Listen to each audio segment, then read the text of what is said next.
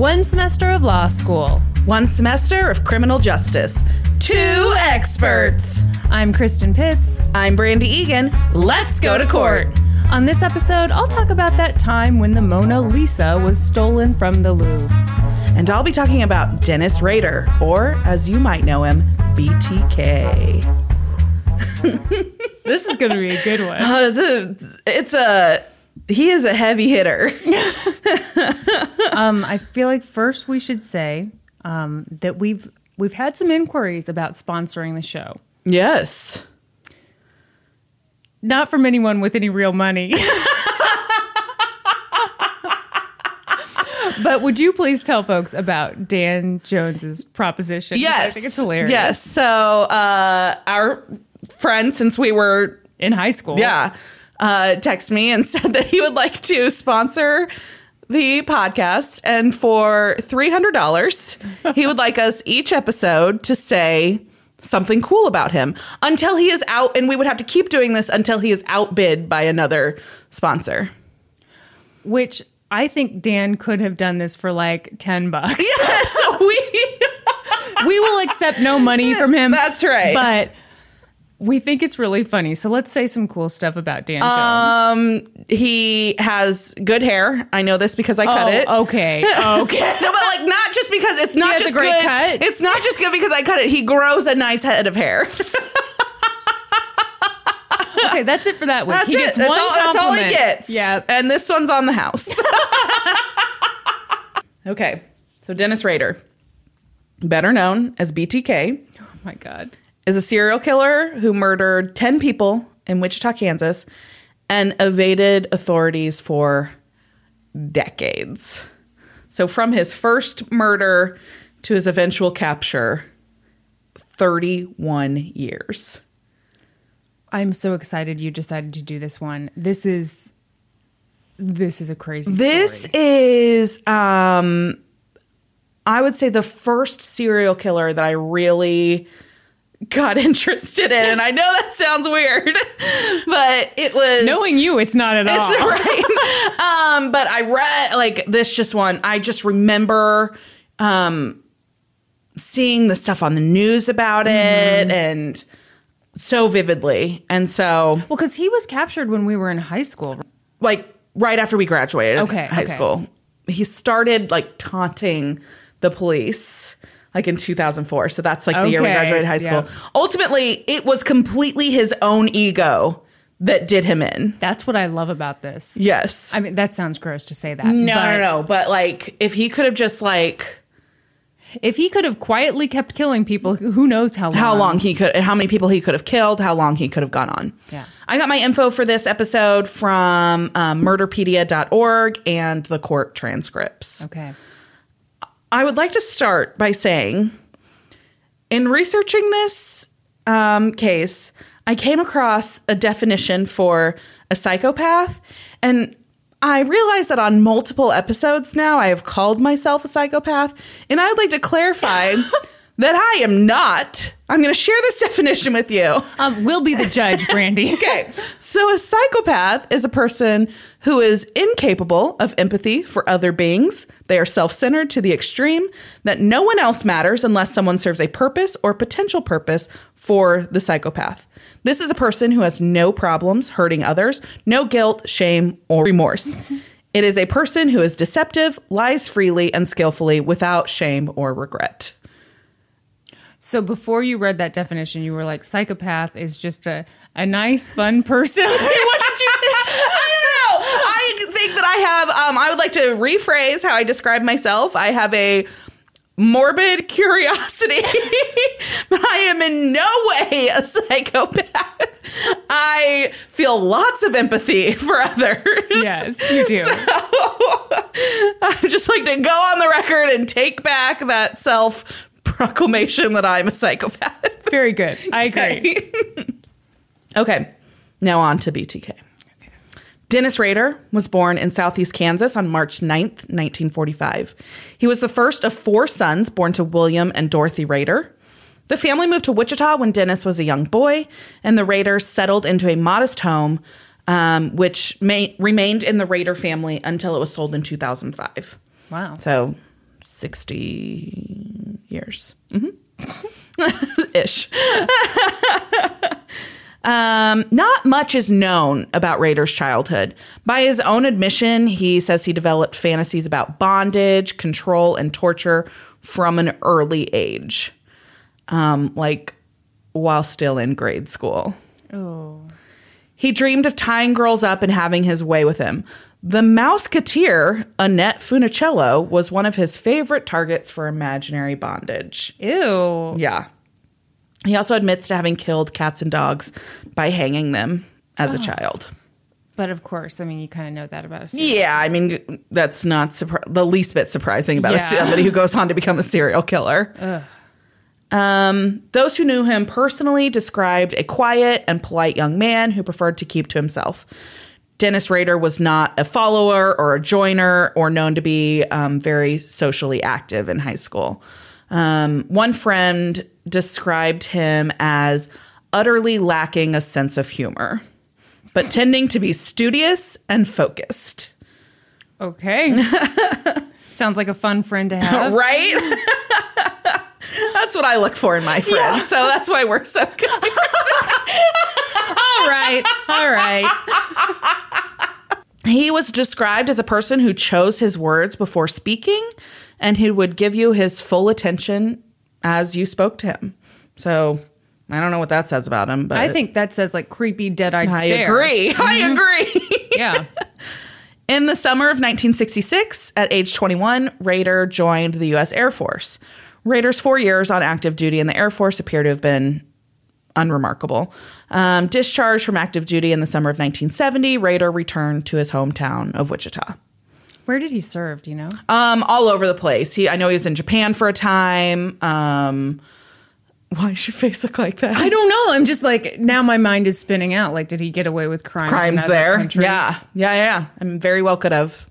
Yeah. Okay, continue. So less than a year after he returned to Wichita, on May 22nd, 1971, Dennis Rader married Paula Dietz. Paula was also from the same area and had attended the same high school. Dennis was 26 at the time, and Paula was 23.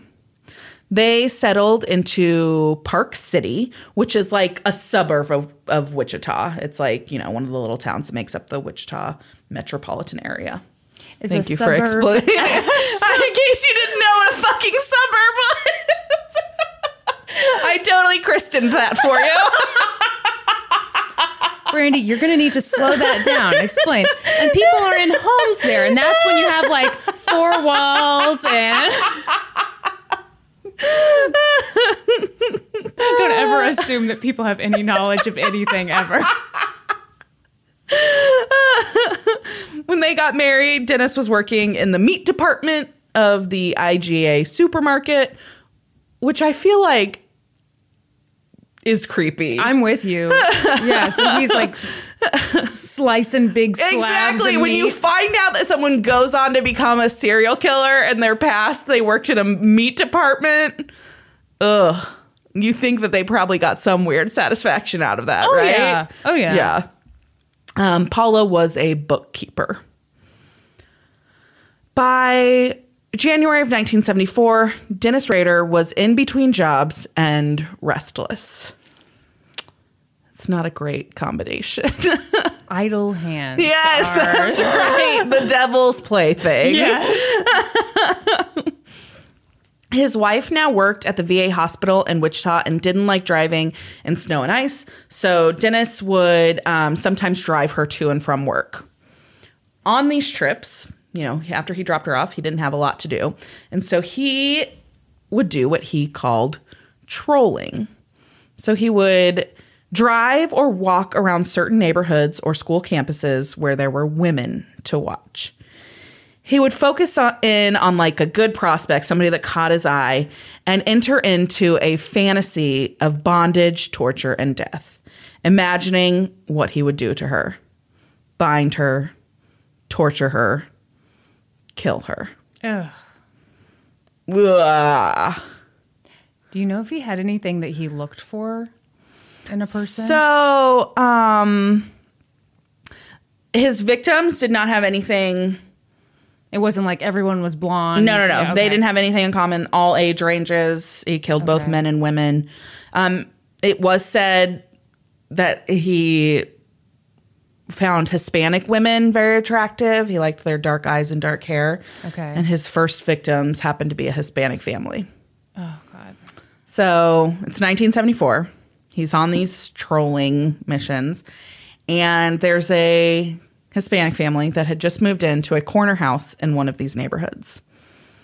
One day, after dropping his wife off, he spied Julie Otero, age 34, and her daughter, Josie, age 11. Rader devised a plan.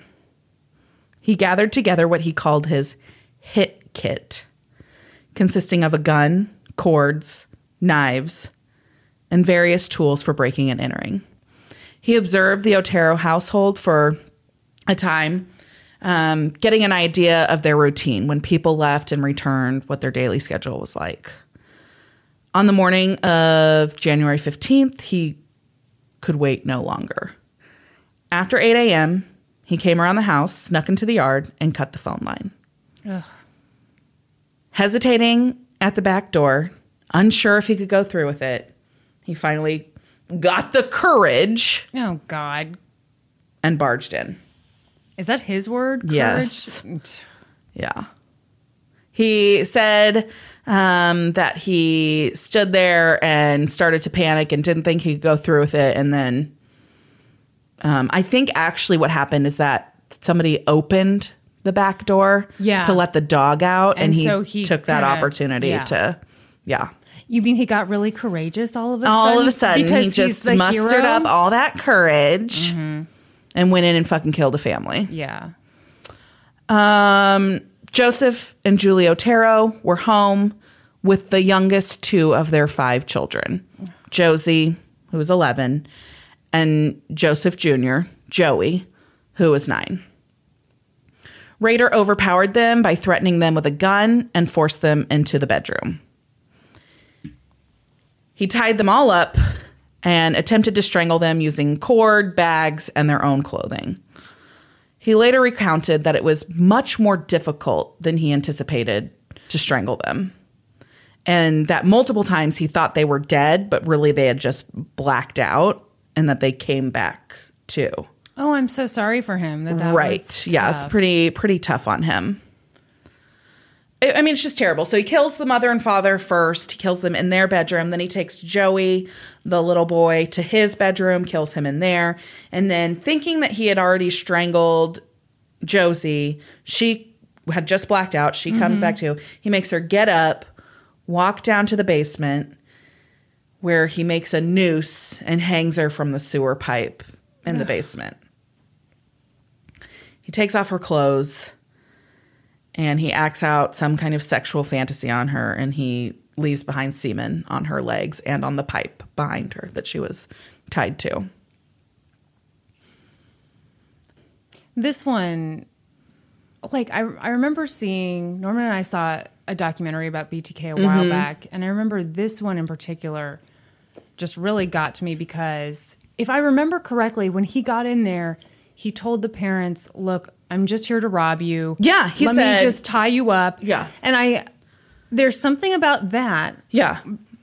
You feel so horrible for the victims because you're thinking, well, yeah, I would probably do the same, I guess. Yeah, so you he know? got in there. He wasn't expecting Joseph, the father, to be Okay. home. And so he, on the spot, came up with this ruse that he was a vagrant and that he was just there to steal their car and get some money. Yep. And so he had a gun, and so the father complied.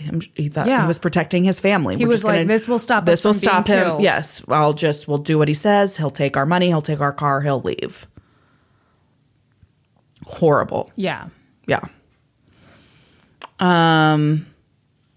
Afterwards, after he strangled the 4, he picked up a bit, collected his things, and Picked up left. a bit? Yeah, because there had been like a little bit of a struggle here and there, so he kind of picked that stuff up so that the scene wasn't terrible. These are his own words. Yeah, I mean, I'm not holding you accountable. Okay. Because he had, opened his kit up, so he put all this stuff back in his kit so he didn't leave behind any of his own belongings. And so he left semen on the pipe. Mm-hmm. But this was before DNA testing was a big thing, right? So this was like 70s, you said? 74. 74, okay, yeah. Yeah. At that time, I don't know that they could get much out of a semen sample at all. I mean, they collected it. I don't know what testing was available at the time. I feel like I shouldn't even say it because I feel like there's some way that they could get some kind of profile out of it. Not a DNA profile, but like a blood type or something. I have no idea. I don't know. Don't quote me on that. Well, and I assume that, they collect everything they can possibly collect in the hope that one day maybe it'll give them something they need. Yes. So he takes the Otero's car, backs out of the driveway, and by now he's like so flustered because he's like, according to him, he had like gone into a state when he went into this house and completely lost control over himself. Mm-hmm. Factor X is what he calls it. Factor X steps forward and he loses all control.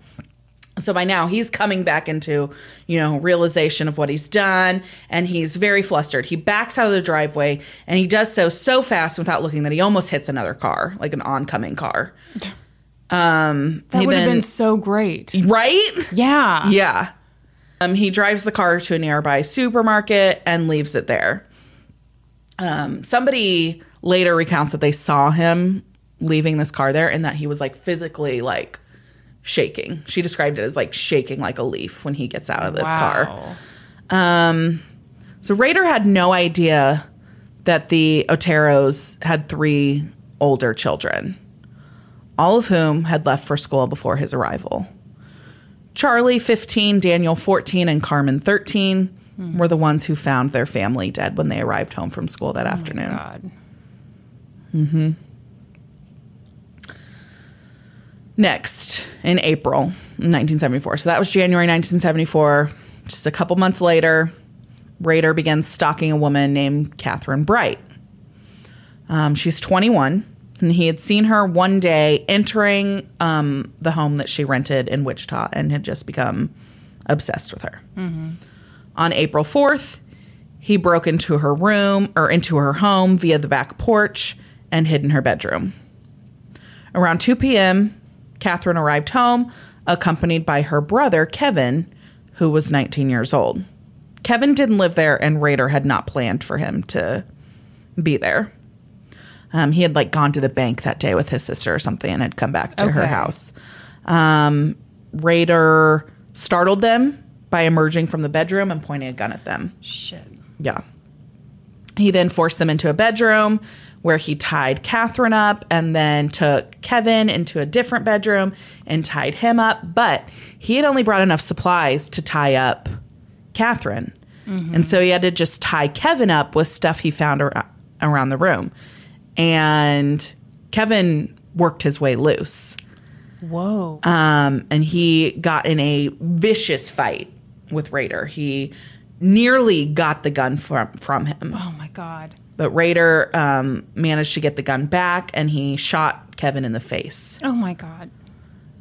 Still fighting, Kevin made another attempt to overpower Rader. Wait, shot in the face? He got shot in the fucking face, and he's still fighting. Oh, my God. Yes. Then Rader shot him again and shot him in the side of the head. Oh, my gosh.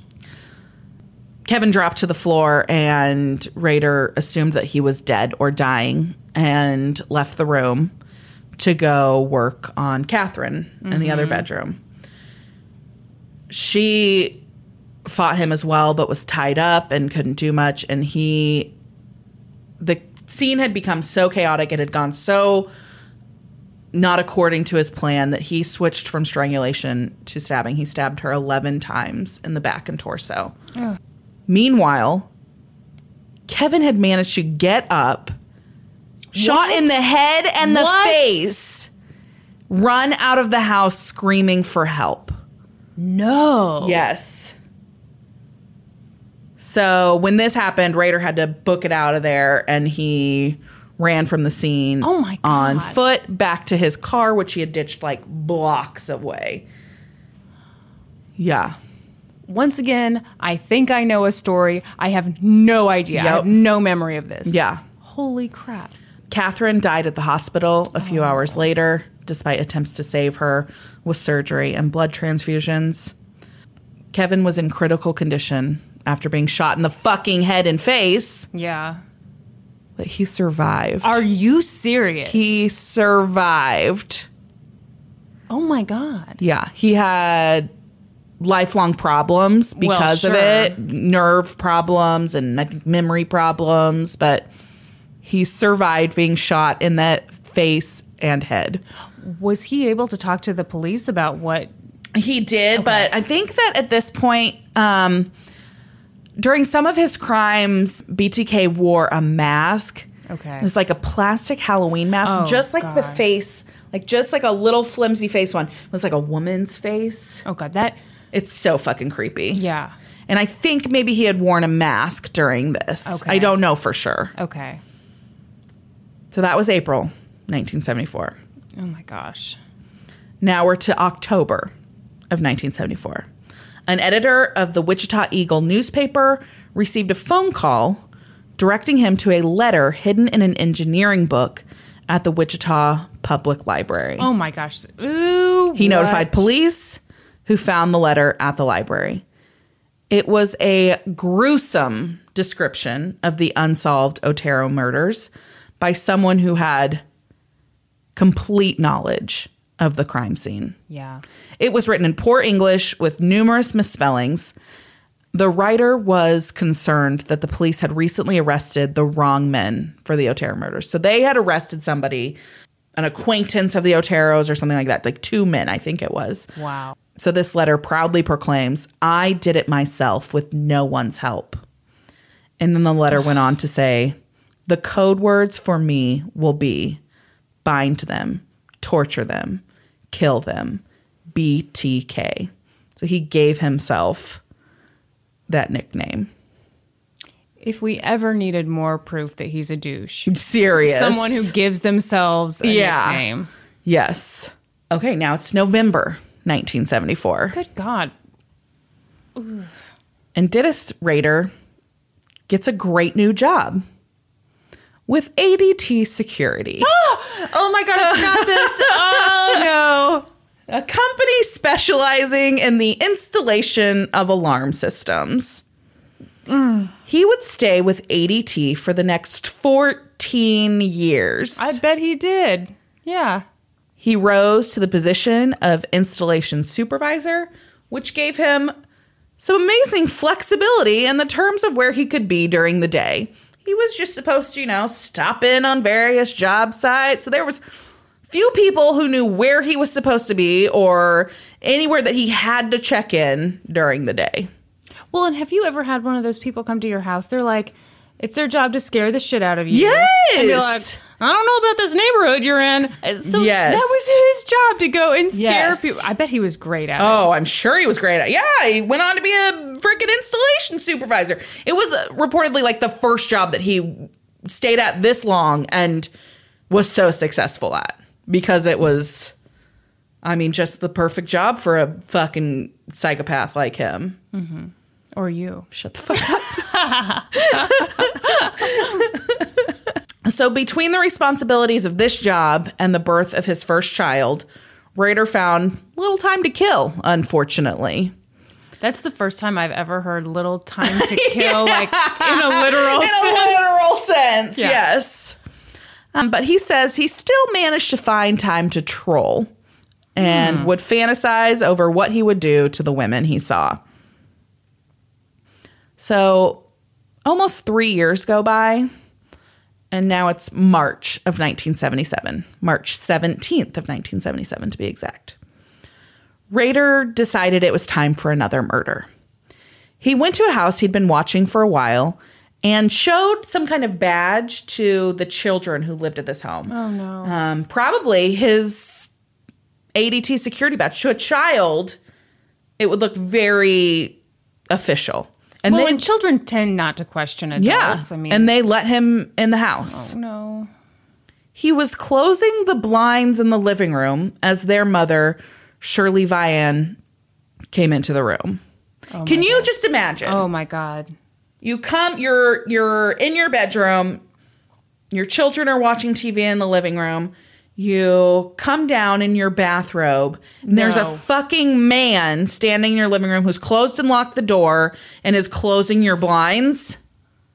Oh She my God. freaks the fuck out, Well, obviously, Yeah. and tells him to leave or explain who he is, and he pulls a gun. Yep. At gunpoint, he orders the children into the bathroom and barricaded them in there. Oh my gosh. Then he forced Shirley into her bedroom, tied her up, and strangled her with a cord. He left semen on a pair of panties found next to the body. He was gone before the children could break out of the bathroom and summon help. Rader later stated that a ringing telephone unnerved him and caused him to leave before he could kill the children. Oh my gosh. He had planned, because they had seen his face, he had planned that he would go ahead and kill them too. How old were the kids? The kids were little. The oldest was like 6 or 8, and then Okay. the other 2 were Oh my younger. gosh. Little babies. Yeah. Okay, so that was March of 77. December of 77. Rader became fixated on Nancy Fox, a 25-year-old. He was stalking her from her residence and workplace. She worked at a jewelry store. He reportedly went in there a time or two and looked at cheap jewelry, whatever. Yeah. On the evening of December 8th, he broke into her modest duplex through her bedroom window after first cutting the phone line. Yeah. He awaited her arrival from her evening job at the jewelry store, and Nancy lived alone. She was the sole occupant of this duplex, and so he knew, he didn't have to worry about anybody else. No brothers, no children. Yeah. The initial confrontation took place in the kitchen, presumably again at gunpoint. Nancy didn't fight back. I am sure she thought, I'm just going to do what this guy says. He'll rape me, but I can survive that. See, that's exactly what I'm thinking about that Yeah. first crime is Yeah. I truly don't know how I would handle I that. don't either. Because you think, okay, well, a rape I can survive. Yeah. A robbery I can survive. Maybe this you just don't know the smart way to play it. Yeah. Yeah. So she thinks, I'm going to do everything he says. Worst case scenario, he's going to rape me and leave. Yeah. So he orders her into the bedroom where he ties her up, and then he takes all of his clothes off. And I'm sure she's God. like, that's happening. And then he tells her who he really is. Oh shit. Oh, of course, because he's got this huge ego. Bragging about how he's the person who killed the Oteros as he strangles her to death. Oh my God. This time he left semen on a nightgown found next to the body. The following morning, Rader dialed a police dispatcher from a payphone and said, "Yes, you will find a homicide at 843 South Pershing, Nancy Fox," and left the receiver dangling. Of course he did. Police rushed to the residence and found the lifeless body still lying on the bed. A tape recording of that call was eventually played repeatedly all over the news, and they were asking anybody who recognized the voice to call in. No one, including Rader's coworkers or family, were able to recognize the voice. Do you know, did he attempt to disguise his voice? From my understanding, he didn't. It was just his voice. Wow. But I'm imagining that it's 1977, probably the recording equipment at that time it's all analog, on Yeah. tape. And so I think anybody's voice probably wouldn't sound quite like it does. It's a recording through a payphone, and then that recording is being played on the news. I don't know that anybody would be able to recognize someone's voice, even if they hadn't made an attempt to. And even if it sounds kind of similar. Yeah. You wouldn't want it to sound like. So you'd be like, no, that's not. There's no way. Yeah. That the good guy from ADT. Right. Ugh. Yeah. Okay. In early 1978, Rader attempted to send a postcard with a sarcastic poem entitled Shirley Locks to the Wichita Eagle, but no one recognized the significance of it until days later. It was followed by a letter that was taken more seriously. In it, the killer took full responsibility for the Otero murders, the Shirley Vian murder, and the Nancy Fox murders, plus an unnamed seventh victim, later assumed to be Catherine Bright. Okay. The letter forced the Wichita Police Department to make a decision.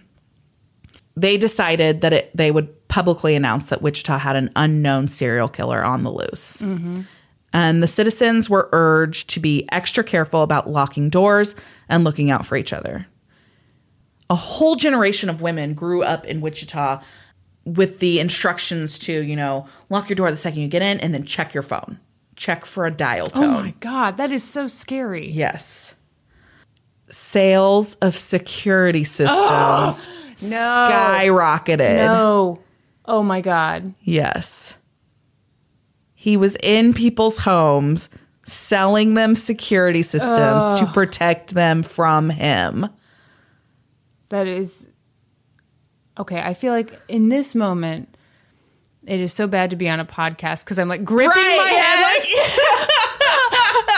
And I'm wondering, why the hell was I so excited for you to do this one? This is so bad. Yeah, it's fucking terrible. I thought it'd be real fun. Yeah, it's going to be a real good time. We're not laughing as much as I thought we would. In June of 1978, Rader's wife Paula gives birth to their second and final child.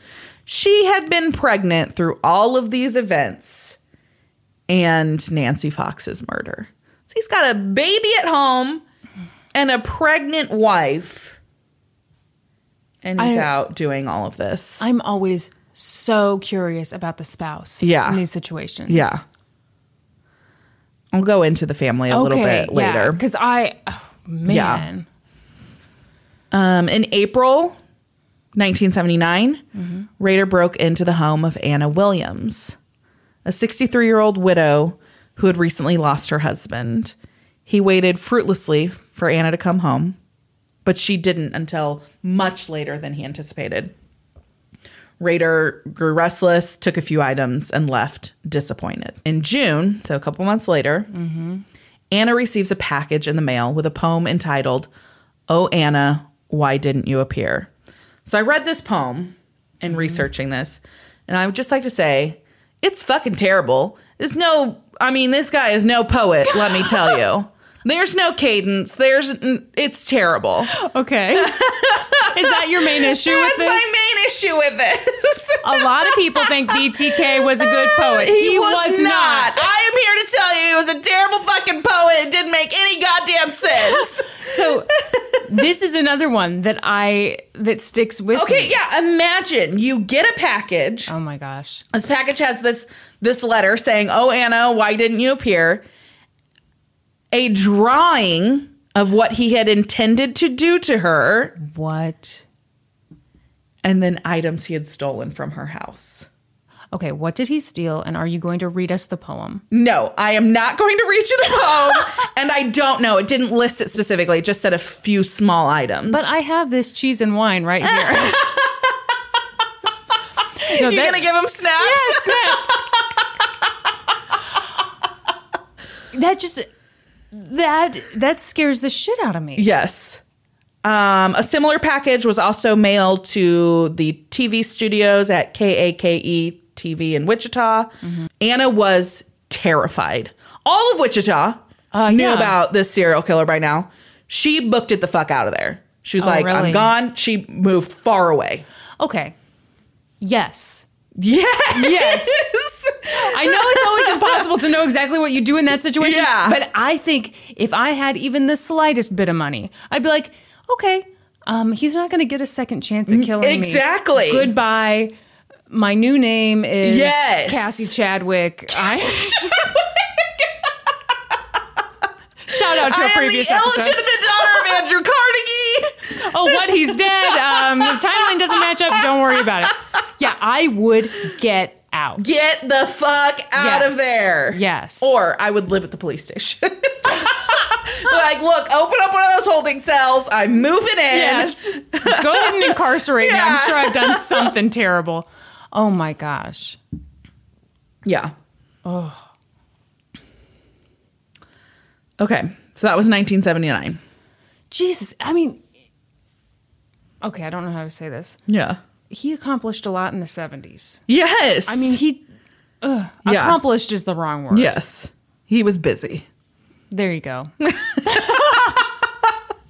had 2 fucking small children at home. Yeah. Ugh. I don't know. Ugh. Okay.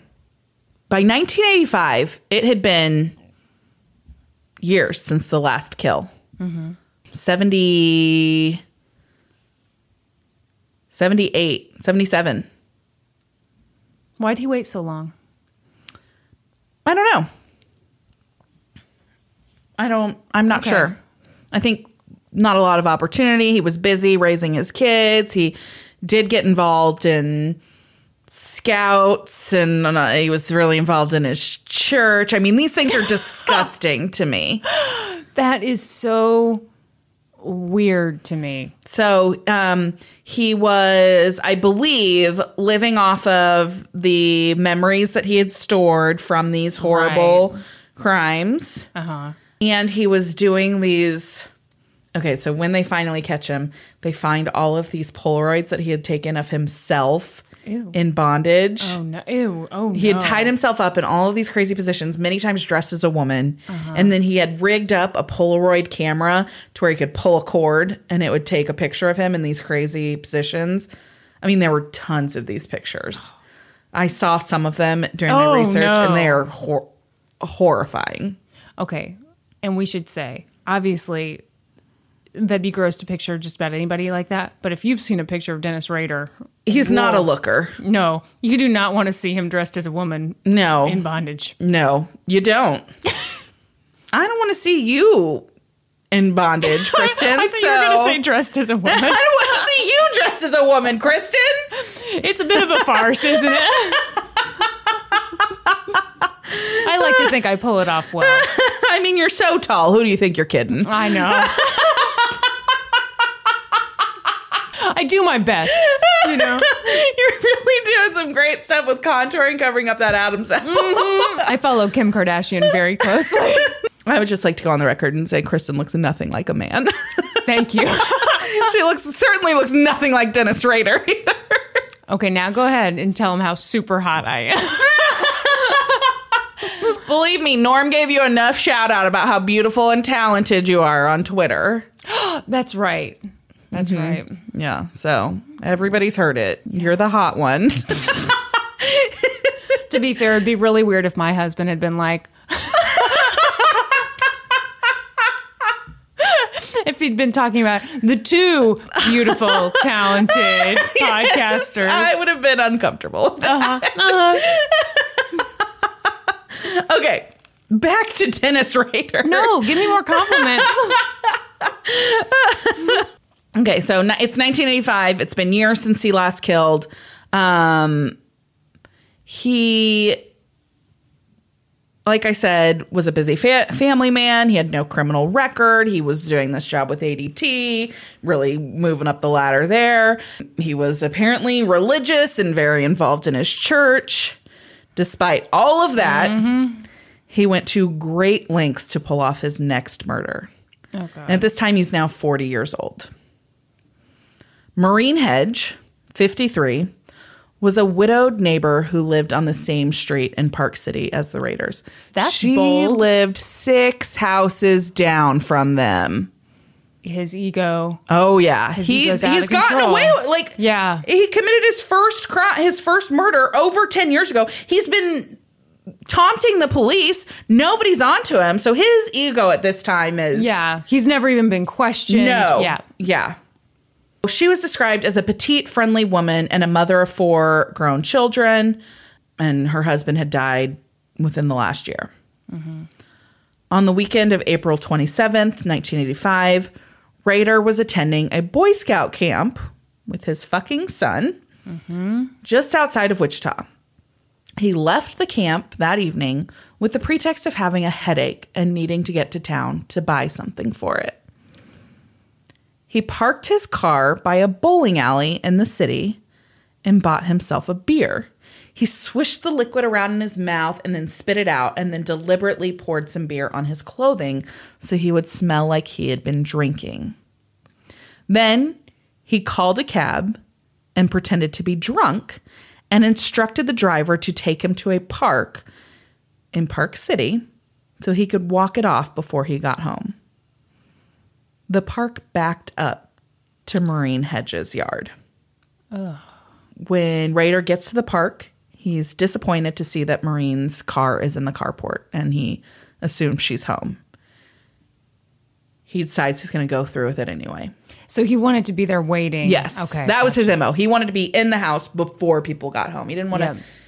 It went so poorly when he broke into the Otero's house. It had gone we broke in when people were home. He had changed it to where he wanted to get there, be in hiding, and then have them, and then come out and surprise them.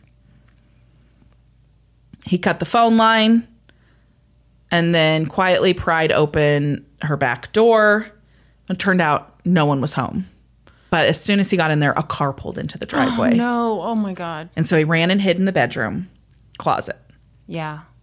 Maureen Hedge and her friend Gerald Porter entered the home. Gerald hung out for a little while and then left around 1 a.m. Oh, my gosh. Rader sat in the closet this whole time and waited for Maureen to go to bed and fall asleep. Oh, my God. Oh. After she fell asleep, he crept out of the closet, flipped on the light, and pounced on Maureen in her bed. He manually strangled the 100-pound woman to death. He didn't use a ligature this time. He did it with his bare hands. Ugh. Then he did something that he hadn't done before. He dragged the body with the bedding to her car and put it in the trunk. What? He then drove to his church and dragged her body down into the basement where he had previously taped black plastic over the windows so no one could see in. And he posed the body and took pictures of it. Oh, no. In his church basement. In his church basement, where he was such a trusted member that he had keys. Was he a deacon? He went on to become his church president later. It was a Lutheran church. I don't really know what the various steps are, but... You and I do not know this stuff. We've established that on this podcast.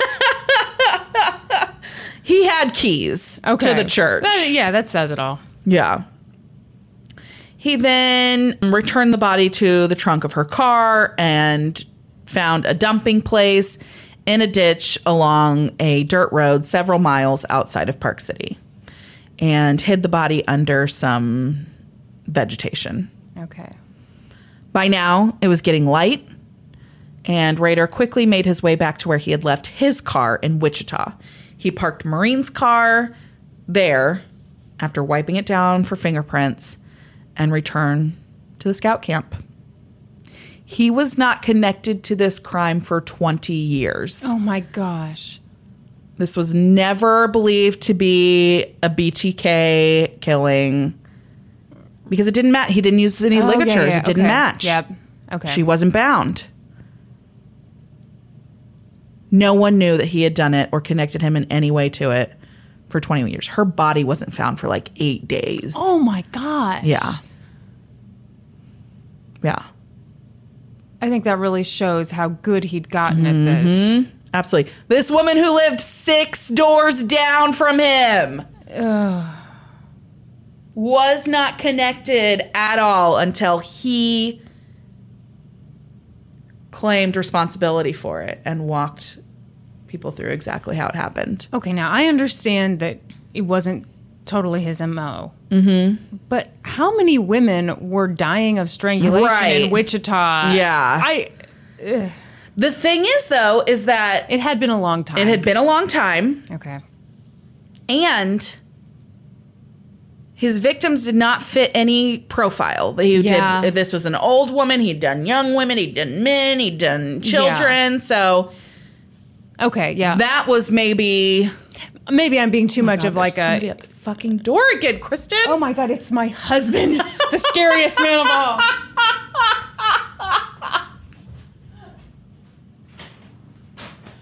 Oh, you scared the crap out of us. We're talking about the BTK killer. And then some creepo appears at the door. Well, that was freaky. That was so scary. You're talking about the BTK, and all of a sudden, Norman pops up on the porch. I expected him to be gone for like a while. Yeah, he said he was going to be gone for a while. He came back like an hour later. His face was kind of obscured. Oh my God.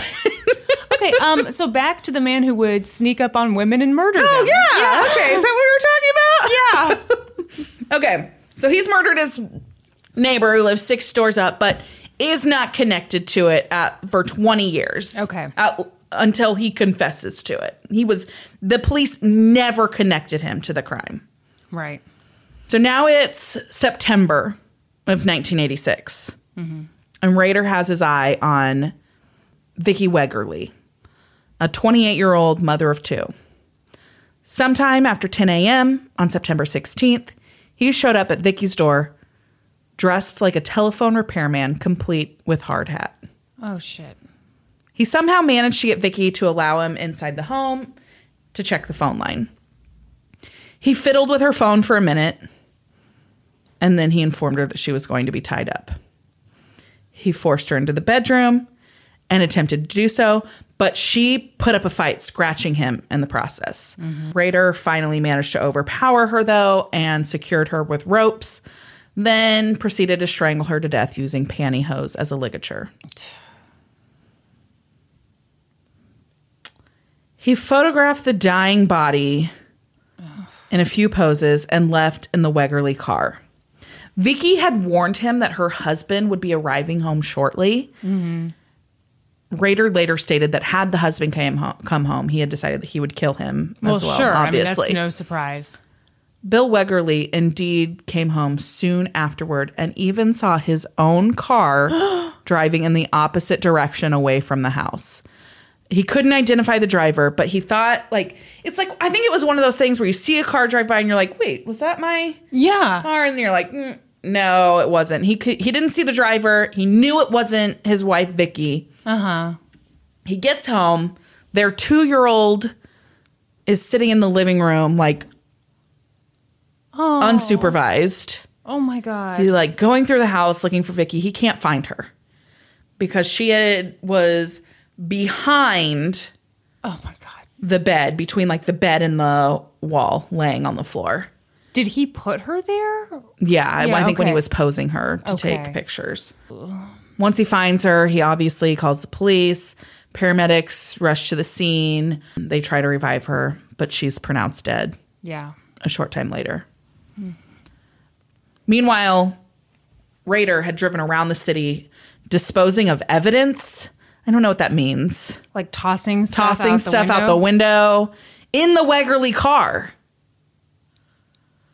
Then he returned to an area near the house and parked the Wegerle's car. It was just a couple blocks from their home when they found it. Mm-hmm. He exited the area on foot and returned to his own car nearby. Again, he was not connected to this crime. Oh, my God. Guess who the suspect was? Who? The husband. Oh, of course. Of course. Bill Wegerle's life took a rough turn. Oh. Not only had he lost his wife and the mother of his 2 children, police completely believed that he had done it. Yeah, and every other person. A dark cloud of suspicion hung over him for 18 years. Oh, my God. This poor man. Oh, this poor man. Yeah. Can you imagine? No. But at the same time, Okay, so the serial killer goes from killing all these random people to all of a sudden killing his wife? That doesn't really... they just wanted to find somebody, right? Yeah, they didn't connect it. They didn't think it was a BTK crime. They thought it would, like, he had done it. Oh, I see. Just to, and that he had, maybe tried to make it look as if maybe it was a BTK thing by, tying her up and strangling her. Yeah. Yeah. Wow. Yeah. Because, again, it had been, we know that Rader was active during this time, but it had been since 1978 since he had communicated with police at all or committed a murder that they were able to tie to him. Did police think that maybe he was dead or in jail at this time? Yeah, so there was a lot of speculation that they believed that, maybe he had been arrested for something else. Maybe he had died. Maybe he'd left the area. Yeah. Yeah. They didn't think, he's busy with work and raising 2 kids. No. Yeah, exactly. Okay, so now it's January 1991. Mm-hmm. And Rader commits his final murder. Now, 45, Rader has narrowed his scope to older women who lived alone, as they were easier to subdue and less likely to fight back. Mm-hmm. He set his sights on Dolores D. Davis, a 63-year-old woman who lived only 1.5 miles from his home. His ego was so huge now that he wasn't even caring to venture that far out. He's like, I can fucking kill whoever I want. Yeah. Yeah. No, you're not catching me. That night, he approached her house on foot and threw a concrete block through the plate glass patio door to gain entry. Thinking a car had hit her house, oh my gosh, Dolores came running to see what was going on. Right. And Rader was standing there in her kitchen and handcuffed her. Oh my gosh. Dee begged, I've got kids. Don't hurt me. Don't hurt me. And Rader talked with her and calmed her down and said, he did kind of the same vagrant story that he had told before. I just need money. I'm going to steal your car, whatever. Yep. Acting as if he was about to leave, Rader removed her handcuffs and tied her up and then strangled her with pantyhose. He said that the 2 or 3 minutes it took for her to die fueled his fantasies for years. He put a blanket around her, dragged her to the car, threw her in the trunk, and dumped her body under a county bridge. The following night, he came back to the dumping spot to pose and photograph the body. I think something like 13 days went by before they found this body. Oh my gosh. And again, it wasn't connected to BTK. Yeah. Only 4 months after this episode, Rader was hired by Park City as a compliance and animal control officer. See, this is the job I remember him having. Okay. He became a combination dog catcher and local code enforcer. He was now part of the local law enforcement. He gained a varying reputation ranging from efficient and friendly to overzealous and petty, writing citations if lawn exceeded 6 inches in grass height. Mm-hmm. There were complaints against him, and several people were said to have moved away from Park City due to his crazy antics and like the things that he would write people up for. But no complaints ever resulted in disciplinary action because local officials would usually side with Rader when any of these complaints escalated. By 2004, the investigation of BTK was long cold. Remember, he hadn't communicated with them since like 1978. These murders that he had done in that time since 78 to now were not tied to him. Right. But something happened that led Rader to start communicating with local media again. There were 2 things that were going on. This online article was posted in like the crime library. Okay. And it said that they believed that BTK was dead or institutionalized. Uh-huh. And he was like, how dare you? How dare you? And then this Wichita lawyer was getting ready to publish a book about the hunt for BTK. And he was like, I'm not going to let somebody else tell my story. This is my story. Wow. I'm going to be the one to tell you how it happened. Uh-huh.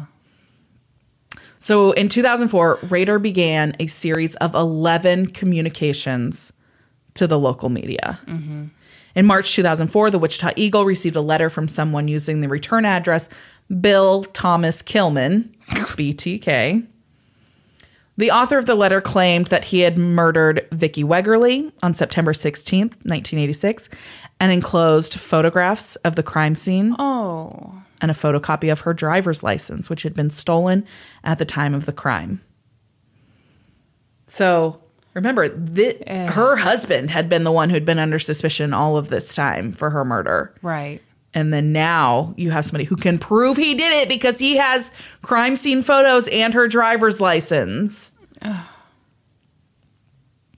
In May 2004, television station KAKE in Wichita received a letter with chapter headings for the BTK story, fake IDs, and a word puzzle, which was supposed to be like his code thing. It was just poorly executed and they couldn't make any sense out of it. I feel like he was trying to do like a Zodiac thing. That's exactly what I was going to say. But turns out those are a little more complicated than he thought they were. On June 9th, 2004, a package was found taped to a stop sign at the corner of First and Kansas in Wichita. It had graphic descriptions of the Otero murders and a sketch labeled "The Sexual Thrill Is My Bill." Ew. In October 2004, a manila envelope was dropped in a UPS box in Wichita. It had cards with images of terror and bondage of children on them and a poem threatening the life of lead investigator Lieutenant Ken Landwehr. Landwehr? Landwehr. Landwehr. Landwehr. Do whatever you can. Landwehr. In December 2004, Wichita police received another package from the BTK killer. This time, the package was found in Wichita's Murdoch Park. It had the license of Nancy Fox, which was noted as stolen from the crime scene, as well as a doll that was symbolically bound at the hands and feet with a plastic bag tied over its head. Ugh. In January 2005, Rader attempted to leave a cereal box. Serial killer. Oh, God, he's so clever. Yeah. I don't know what that sound was. That was me mocking a serial killer. In the bed of a pickup truck at a Home Depot in Wichita. But the box was found it was just like a random person's car. You put this in the back of their truck. The person found it and threw it away. Wait, so that was supposed to be some big communication? Yes. This guy was so fucking stupid. Fucking dumb. I mean, clearly he wasn't that dumb. He got away with this for 30 fucking years, but... You know how I get. I know. One of the things that has always stood... Maybe I should save this. I'll say... Keep going. Keep going. Okay. It's not that this is great insight or anything, but I kind of feel like if people don't know how he was caught, then it might kind of ruin it. Okay, yeah. Go. So the owner of this truck found this cereal box threw in the trash. Like, not my cereal. Yeah, thought somebody had dumped it in the trash or dumped trash in his truck. So he'd put it in his trash can at home. And then his wife threw a pillow away on top of it. So ultimately they preserved the box by throwing that pillow away. Uh-huh. So days later, when he sees that this stuff has been going on, he's like, wait, maybe there was something to that box. And so he goes and fishes it out. And sure enough, it says BTK on the cover, on the front of it. And inside of it has all kinds of crazy shit. So surveillance tape of the parking lot from that date revealed a distant figure driving a black Jeep Cherokee leaving the box in the pickup. In February, more postcards were sent to KAKE, and another cereal box was left at a rural location, and it contained another bound doll. This time, it was tied to a PVC pipe, apparently meant to symbolize the murder of 11-year-old Josie Otero. The Wichita police were following the FBI's advice. Keep the killer communicating. Don't offend him publicly. Don't overexcite him into killing more. How do you not overexcite? I think, like, don't let him know that you're closing in on him. Just try and keep it as it is. Okay. Just keep communicating until he makes a mistake. Okay. That mistake was coming soon. In one of the cereal boxes, Rader included a postcard that said, "Can I communicate with a floppy and not be traced to a computer? Be honest." He asked them to print the answer in the classified section of the Wichita Eagle. Per his request, and using the code name he asked them to, they posted an answer in the classifieds that said, "Rex, it will be okay." On February 16th, 2005, Rader sent a purple 1.44 megabyte Memorex floppy disk to Fox TV affiliate KSAS TV in Wichita. Detectives wasted little time analyzing this disk and found software on it from Christ Lutheran Church in Wichita and the name Dennis. So what it was is that there was a deleted file on this disc. It wasn't a fresh disc. He didn't spring for the extra $1.50. No, it used to have a Word document saved on it. He had deleted the Word document, but there's like this metadata that's collected on these discs, and that had saved what was deleted, or that there was something that had been deleted, and that what computer had accessed it, and who logged into that computer to access it. So it was like accessed at this church by username Dennis. Okay. So they do a Google search. And they search the church and they search Dennis. And it comes up that he is their current president. Finally, a crime that I could solve. Yes. So a group of detectives drive by Rader's house in Park City. And they see a black Jeep Cherokee parked in the driveway. Hell yeah. Rader was placed under surveillance because now they've got all this circumstantial evidence. Yep. But they need more. That wasn't enough. It wasn't enough. So they obtain a DNA sample of his daughter from her medical records. Whoa, but I think this is kind of crazy. Doesn't she have to give consent? Apparently not. Apparently, because she was a student at K-State. Okay. And received some medical testing while she was there, they could subpoena those medical tests. Wow. And compare and test that tissue. She had a pap smear. Oh. They took the pap smear and did a familial DNA test on it. Because Kansas State University is a public university, they had access to that information. They tested the familial DNA, and it matched the DNA from the crime scenes. Whoa. Yeah. How weird for her. She said she felt so violated when she found out that's how they... Too damn caught bad, him. sister. I mean, I agree. Yes. Yeah, no, yes. Yeah, I see that the tiniest bit, but in the big picture, at the same time, too damn bad. Yeah. Although it's not her fault. Her dad did what he did. No, but I'm saying, like, if it stops a serial killer, go ahead and have a look at my pap smear. Yeah. If you'd like Kristen's pap smear. Gross. Email us at LGT. You know what would be really scary if someone did. Oh, God.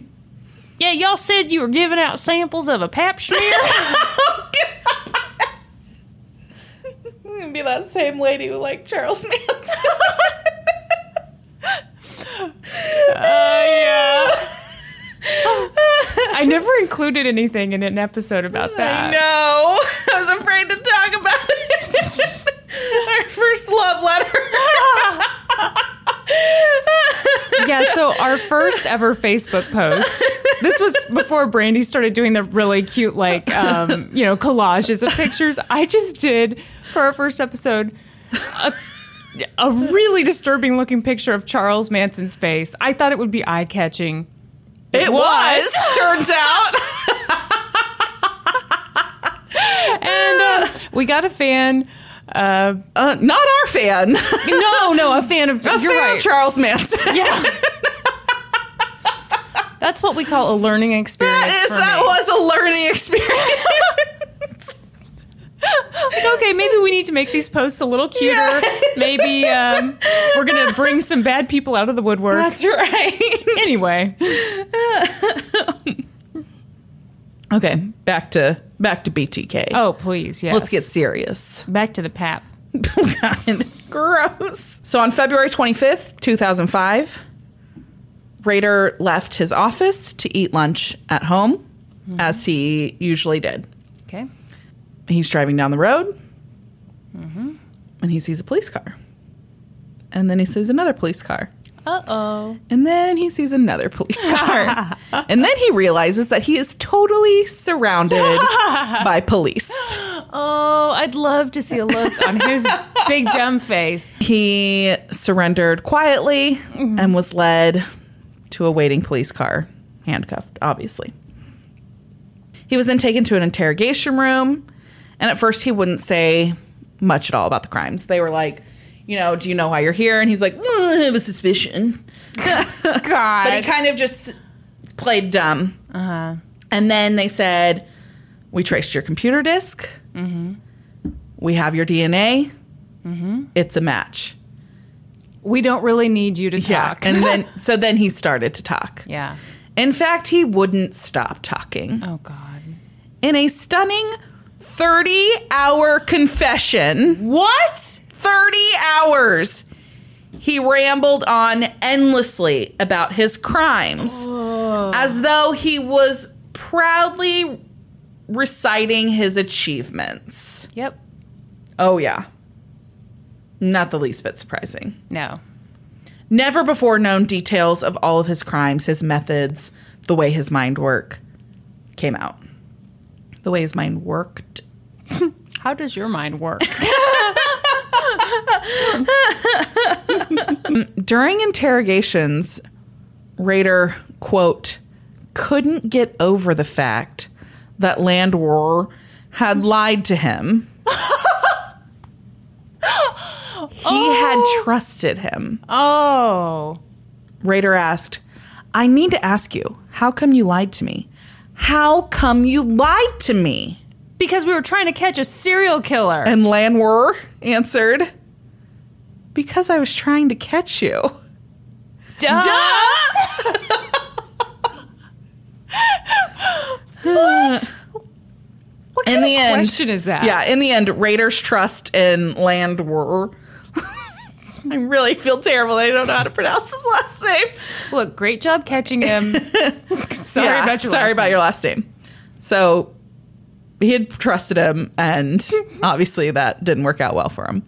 Rader blamed the disc, and he was quoted as saying, the floppy did me in.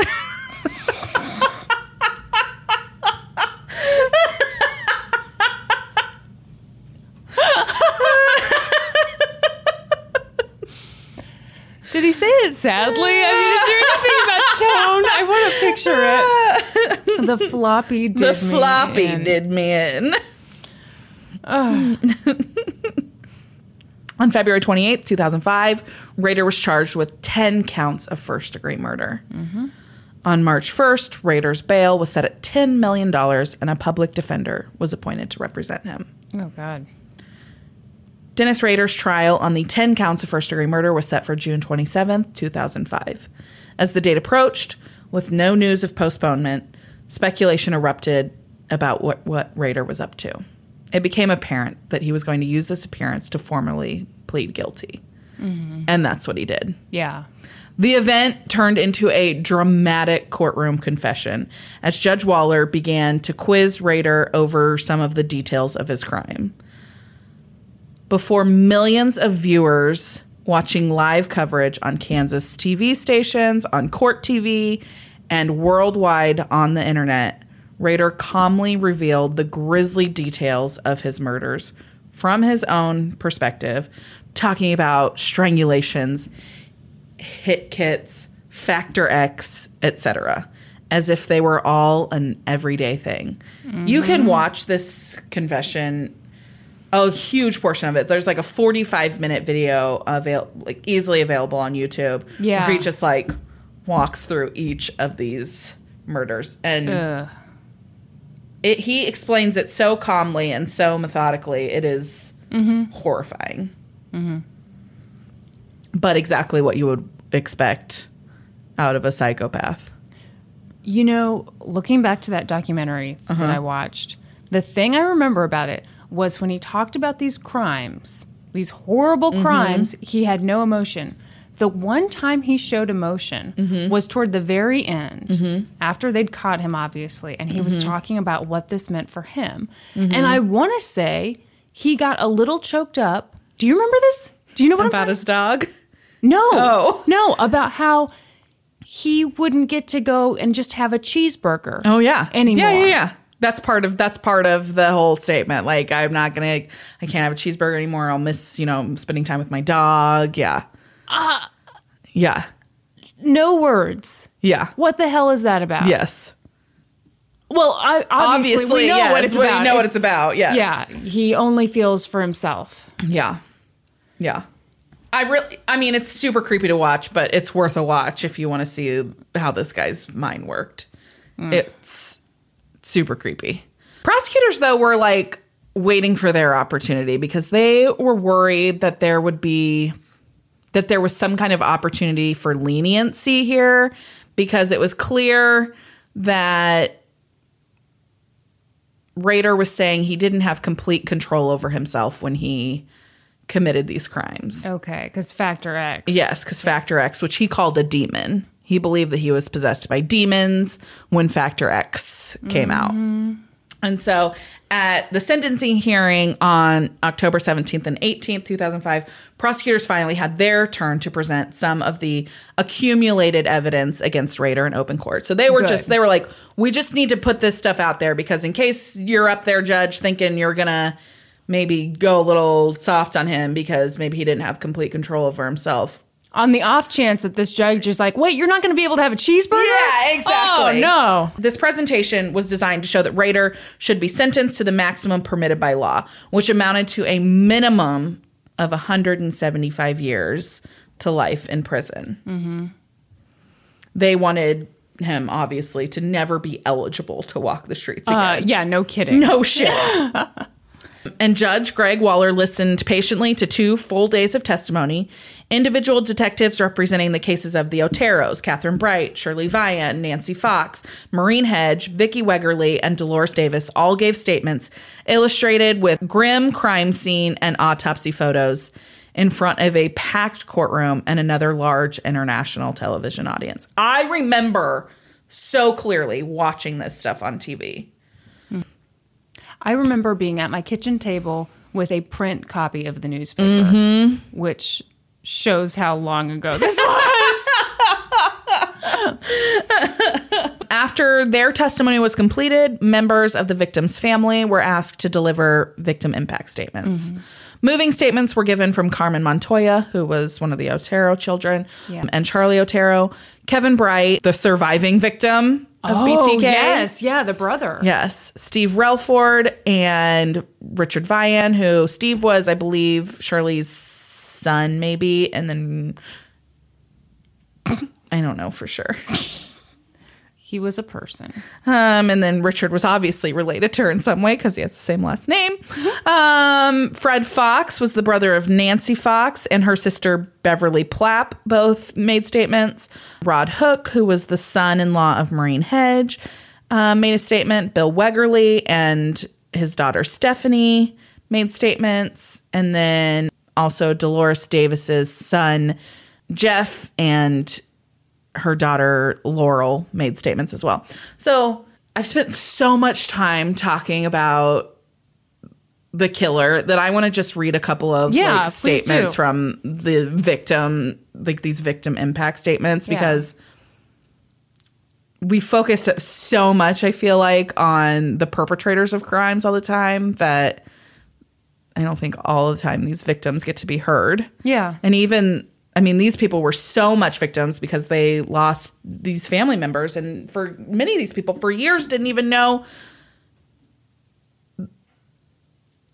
who had done it, how it had been done, how their family had been singled out, you know. Yeah, I mean, it's whatever. bad enough when someone dies from a heart attack or some kind of more traditional way. Yeah. So this is a portion of Carmen Montoya's statement. So she was she was the daughter of the Oteros. Right. She said, "I will not address you as Mr. Rader. Mr. is a word of respect, as in, Mr., can you help me? Not Mr., are you going to kill me? BTK is how you want to be known, and I will not give you that satisfaction.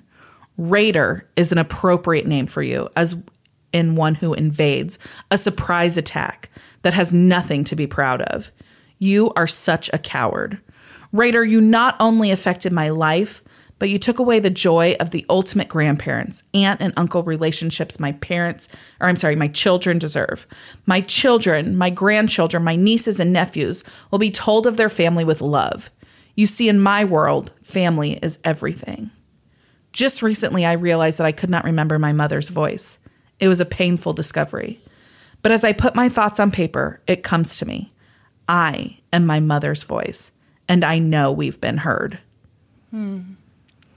And then Bill Wegerle spoke. And Bill Wegerle, you know, he for years was living under suspicion that he was the one who killed his wife. Yeah. So not only is he going through this horrible grieving process of having his wife murdered, people think he did it. Yeah. Did he ever have his kids taken away? Mm-mm. Okay. But the cloud of suspicion was just always there. Yeah. Okay. He said, "Dennis Rader killed my wife in 1986. The past couple days, the courts, the news media, the general public knows what kind of person he is. The vicious, cruel individual he is. It's all in the light now.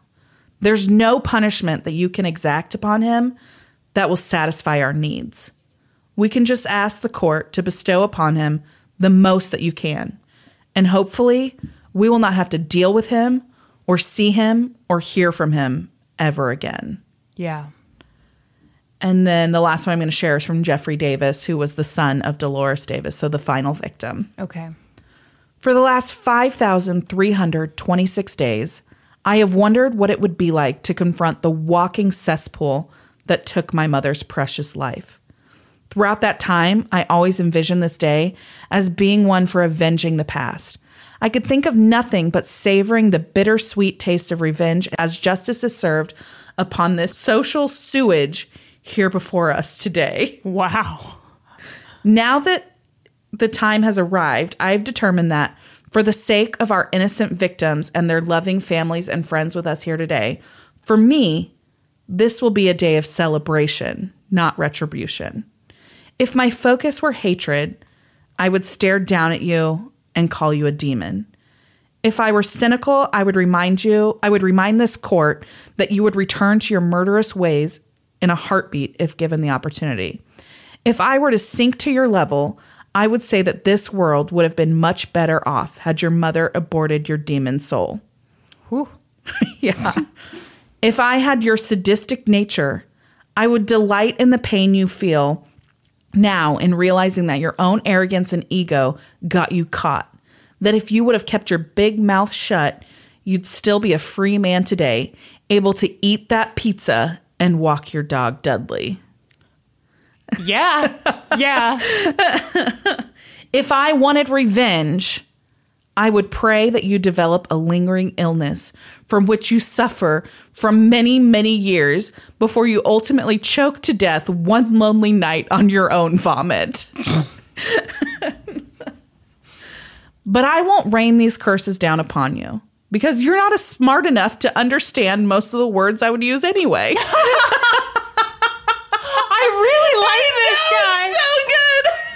"As of today, you no longer exist.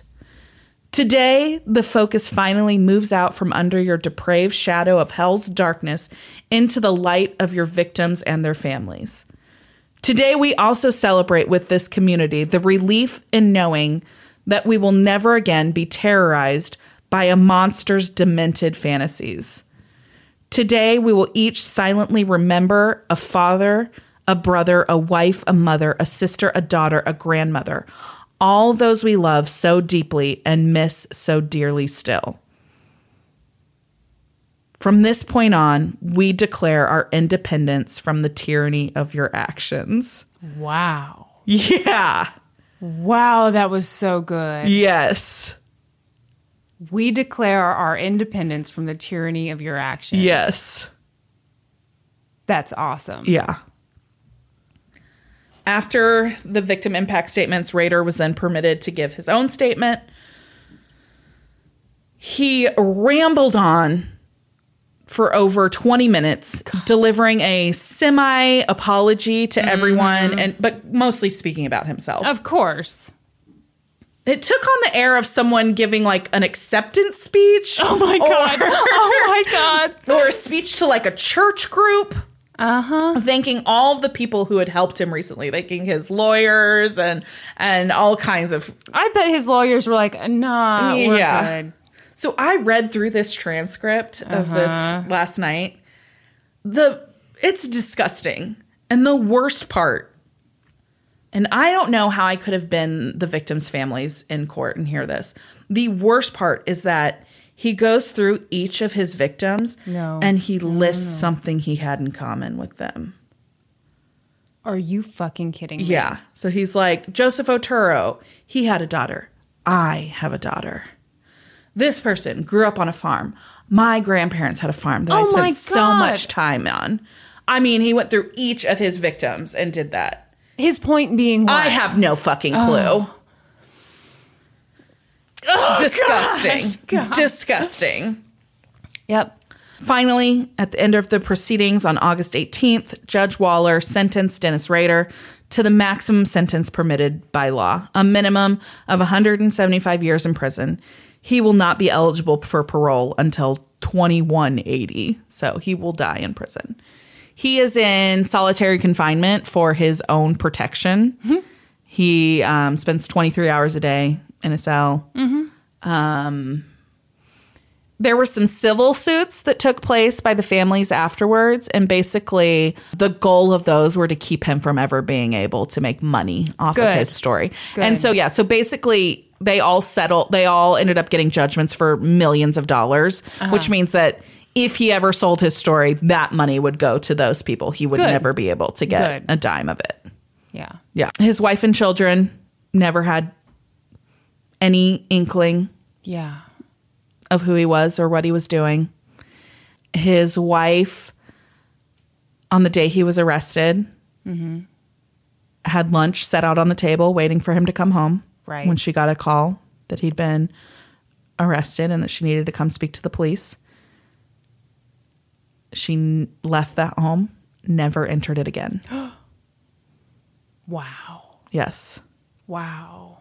The city of Wichita ended up buying the house and demolishing it to keep from freaks like us from coming around and looking. Yep. Exactly. Okay. Fair. Exactly. His daughter, like in the last 4 years or so, has spoken out publicly about what it was like to go through that and be his daughter and struggle with how you reconcile what you thought was a good dad. Yeah. And now you realize it's some kind of monster. And she's actually writing a book about it. It comes out next year. Will she get to keep all the proceeds? Yeah. Okay. She has said that she has forgiven her father, but that she did that for her because she found that she was spending so much of her life re-examining every little thing. Yep. Yeah, sure. Yeah. Yeah. Oh. Yep. So that's BTK. Ugh. That was terrible. It was fucking terrible. How you been lately?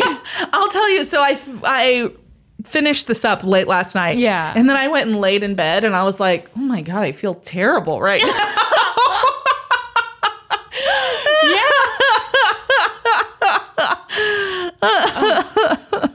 You know, the thing, okay, I'll say this now. The thing that always struck me about this was they had this profile on BTK. They thought he was extremely intelligent. Yep. So they were looking in the totally wrong direction. They thought he was highly intelligent. And then all of a sudden, he asks them this question. Yeah. And he trusts them. He just trusts that they're going to tell him, yes. Okay, be honest. Yeah, don't you lie to me. And then, he could not get over the fact that they had lied to him. It's all about him. Yeah. Yeah. Yeah. Why would you want to catch a murderer? Right. Oh, my God. Yeah. Oh, my gosh. So now it's on me to bring us up. Oh, my God, please. I had a really hard time finding a case because I was like, okay, how do I lift things up from I know, BTK? you were like, you text me and you're like, are you going to do, what are you doing this week? Is it a heavy one? And I text back, I'm doing BTK. Is that heavy? So fast forward to me, Googling funny lawsuits. Hilarious lawsuits with an upbeat ending. Didn't really come up with much. But I did find this story that I had never heard before. So, did you know that the Mona Lisa was stolen from the Louvre at one point? I don't think so. You're so good at trivia, you probably did know. Well, no. I mean, I think there's like a weird Tom Hanks movie about it. Like, isn't Really? it? I don't know. Maybe it's a Nicolas Cage movie. Sounds like a Nicolas Cage movie. I don't know. I felt like maybe it was one of the Dan Brown book ones, like Angels Da and Vinci Demons Code or something, Da Vinci Code. I've never actually seen either of those. I've never seen either. And so this could be one of those things where everyone knows this story and we are just the two Not dummies us. who didn't read the books, didn't watch the movies. I hate Tom Hanks. Such a popular opinion. Just kidding. I love Tom Hanks. Nickelback and Tom Hanks. The look on your face when I cannot get enough Nickelback.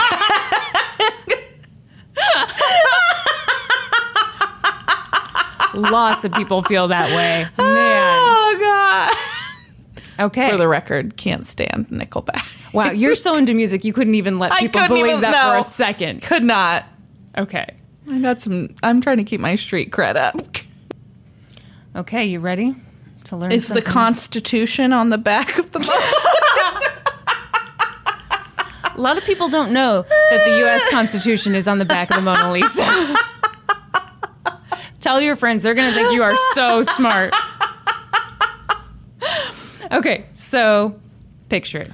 Tuesday. Why are you looking at me with creepy eyes?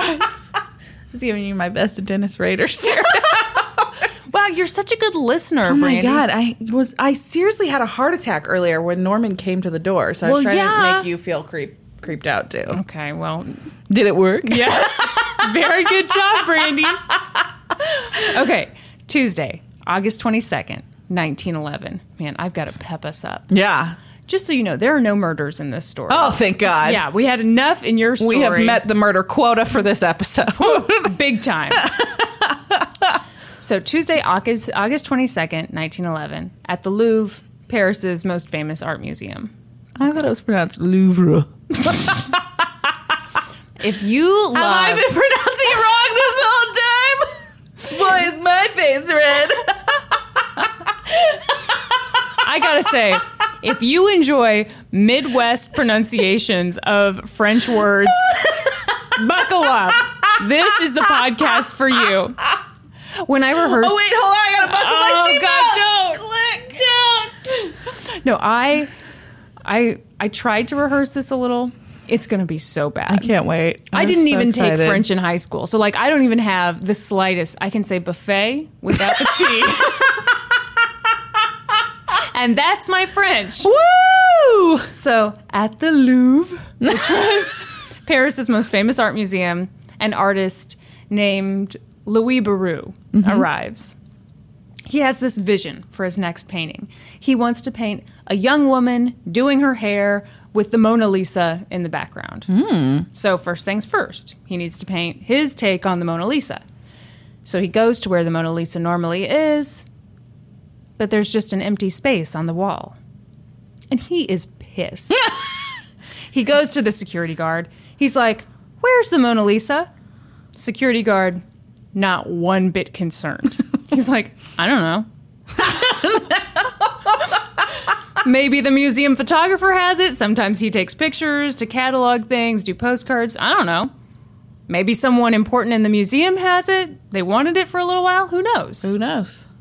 That is not good enough for Louis. He's got this vision for the painting. So the guard is like, "Okay, be cool. I'll look for it." Okay. Is he expecting to be able to set up his fucking easel in the Louvre and Apparently. paint? 1911. Wow. Yeah. All right. Yeah, that Okay. was what he was planning to do that day. Okay. So the guard starts asking other people, and everyone's pretty calm. But after a while, they're like, "I don't have it. Do you have it?" "I don't know. Does he have it?" Oh, shit. He doesn't have it. Pretty soon, they're like, "Oh, no. It's The Mona missing!" Lisa is gone." Oh, shit. Oh, shit, indeed. At 11 a.m., they call the police. They seal off the museum. They tell people, "Look, there's been a water leak. We need you to leave. Get out of here. We're closing early." 60 police inspectors arrive on the scene. They're interviewing everyone. Fairly quickly, they realize there was no break-in. There's no, dead or injured security guard. No one's tied up in a closet. Yeah, and his uniform's missing. Yeah. So this can only mean one thing. The Mona Lisa was stolen in a very brazen way, probably with people around, probably in broad daylight. My gosh. This was shocking. Sort of. I raised my eyebrow, but I realized that doesn't people come couldn't across hear on that? the podcast. I'm intrigued. Tell me more. That's what my eyebrow said. No, thank you. I need you to interpret common facial expressions for me. I am also a psycho. So here's the thing. People kind of knew that security at the Louvre was non-existent. A few months prior, a reporter spent the night at the Louvre just to prove he could. Oh my Just to God. be like, here's how little they're paying attention. I stayed there overnight. I could have done anything. Okay. Sometimes, Did he touch the Mona Lisa? I'm sure he did. I would touch every painting. Just be like, touched it. Touched it. Oh, no, you stopped me. You would spoon a statue. No, Kristen. Oh, too far. Excuse yes. me. You just go, I'm not going to touch the penis, the stone penis. oh, you brought that up. I'm talking about cuddling. You're talking about fondling. All right. Never let Brandy into a museum. So sometimes minor pieces like little statues would go missing. And every now and then, the Louvre would get threats from people who said they're going to come in and steal artwork. Did this upset or worry the leadership at the Louvre? Not so much. They weren't too concerned about the missing pieces. I know, this is crazy. That is crazy. So you might be thinking, which is what I was thinking, that maybe it's the early 1900s. Maybe that's just how museums were back then. Maybe it was just a different time. I don't think it was, or he wouldn't have all this amazing art from hundreds of years ago, Kristen. You're smarter than I am. People are just walking out. So here's the thing. At a lot of prominent museums in that time period, the art was, of course, bolted to the walls. You couldn't just go up and take a painting off the wall. At the Louvre, you could. So that being said, the Louvre had a ton of security guards. Tons. And they were all soldiers who'd been sent to the Louvre by the War Department. Wow. I know. Sounds kind of intimidating, right? What are you thinking right now? That's a bunch of people who don't care about being a security guard at the Louvre. You are good. You are very good. So, it turns out the type of soldier who got assigned to the Louvre was not your best soldier. Yeah. So, they tended to be not highly skilled. A lot of them were just waiting to retire. Some of them were drunk. A lot of them loved to nap on the job. I'm sure some were good too, but most were not. So they had these security guards, but they mostly sucked, and people knew it. Yeah. Here's an example of security at the Louvre. Around this time, 2 people walked up to famous paintings and just slashed them. What? Just slashed them with a knife.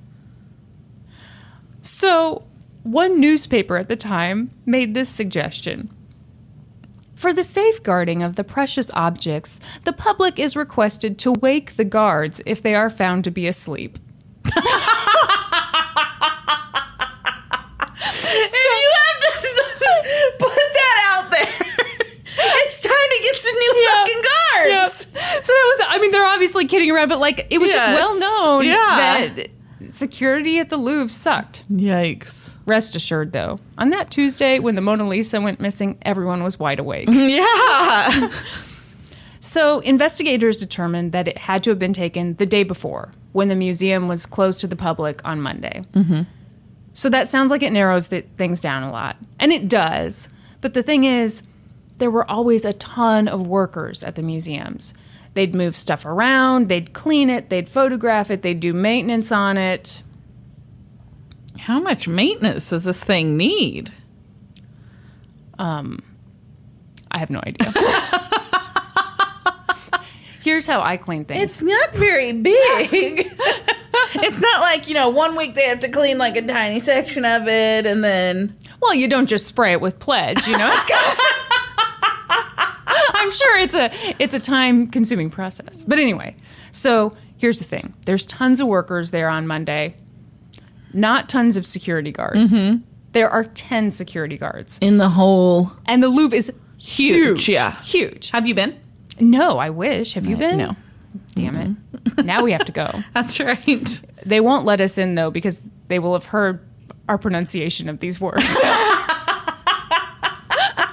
So there were 10 security guards on duty in the whole Louvre. Oh, my gosh. None of them were guarding the most important art in the museum. Who's to say that the Mona Lisa is the most important art in the entire Louvre? Oh, it wasn't. Oh. But it's in this big gallery. And so it was in part of a gallery where they had the most important stuff. So you'd think they would have had a guard. You would think. No. No. Busy. Busy now. Napping. So the police are like, well, this isn't good. The painting was taken more than 24 hours ago. Oh, gosh. No one really remembers who was here yesterday. We're not even totally sure what time of day it was taken. This is bad. But the police keep talking to people, and they keep searching the museum for clues. And that's when they find the Mona Lisa's frame in a small staircase. She's not in it. No. She's taken off. So She's rolled up in Nicolas Cage's backpack. funny you should mention that. Because Nicolas Cage was there. No. So the thief had taken the painting, obviously, out of the frame. But it was on wood. So you couldn't just, it's not something that you can easily, fold up and put into your pocket. So they're like, this person must have been fairly sophisticated, or, Yeah. ballsy as all get out. I don't know. 'Cause, the Mona Lisa really isn't small. I think it's 2 by 2, so it's not like you can hide it up under your shirt. Anyway, by that night, it made the evening papers. This was horrible. First, because this was a very important piece of art. Yeah. Second, because police had no idea who could have done it. Third, because it had been really easy to take. Yeah. That day, the director of the Louvre resigned.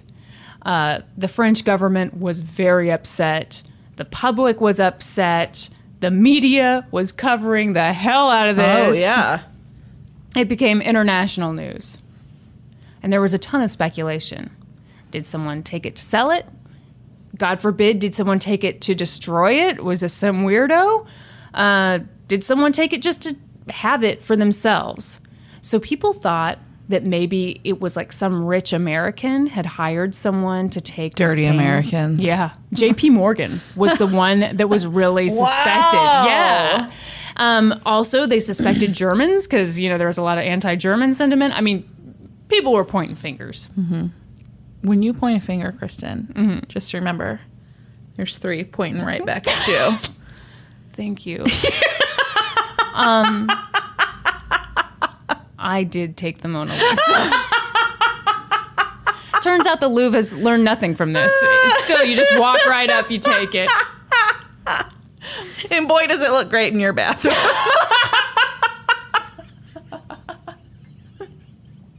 Took down the jar of Q-tips and the candle, put up the Mona Lisa. I just want people to know that I'm a big deal and I appreciate fine art. So then investigators got lucky. The thief left a fingerprint on the Mona Lisa's frame. What the hell was that? I have no idea. This is the episode where we make noises we've never made before. To me, that noise was like, I've heard of fingerprints before. My goodness. So back then, they kept pretty good records on anyone with a criminal past. So they compared the print with the people they had on file, couldn't find a match. That's what one of the documentaries said.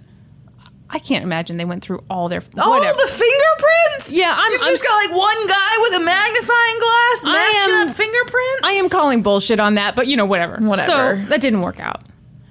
But police still had a pretty good hunch about who could have done this. They used common sense. They were like, all right, it happened on a Monday. No one really remembers any strangers walking around. This was an inside job. So they interviewed hundreds of workers. But the interviews went nowhere. They fingerprinted all of them, couldn't find a match. So they're like, ugh, maybe we're wrong. Maybe this wasn't an inside job, which means like now our suspects are everyone in the world. Yes. So a month goes by. Suddenly, they get some new suspects. Get ready to shit your pants. Oh, God. Hold on, let me put on my rubber pants, Kristen. I always travel with them just in case. Take off those leather ones you're wearing. So one of the suspects was a French poet named... Do it. Guillaume...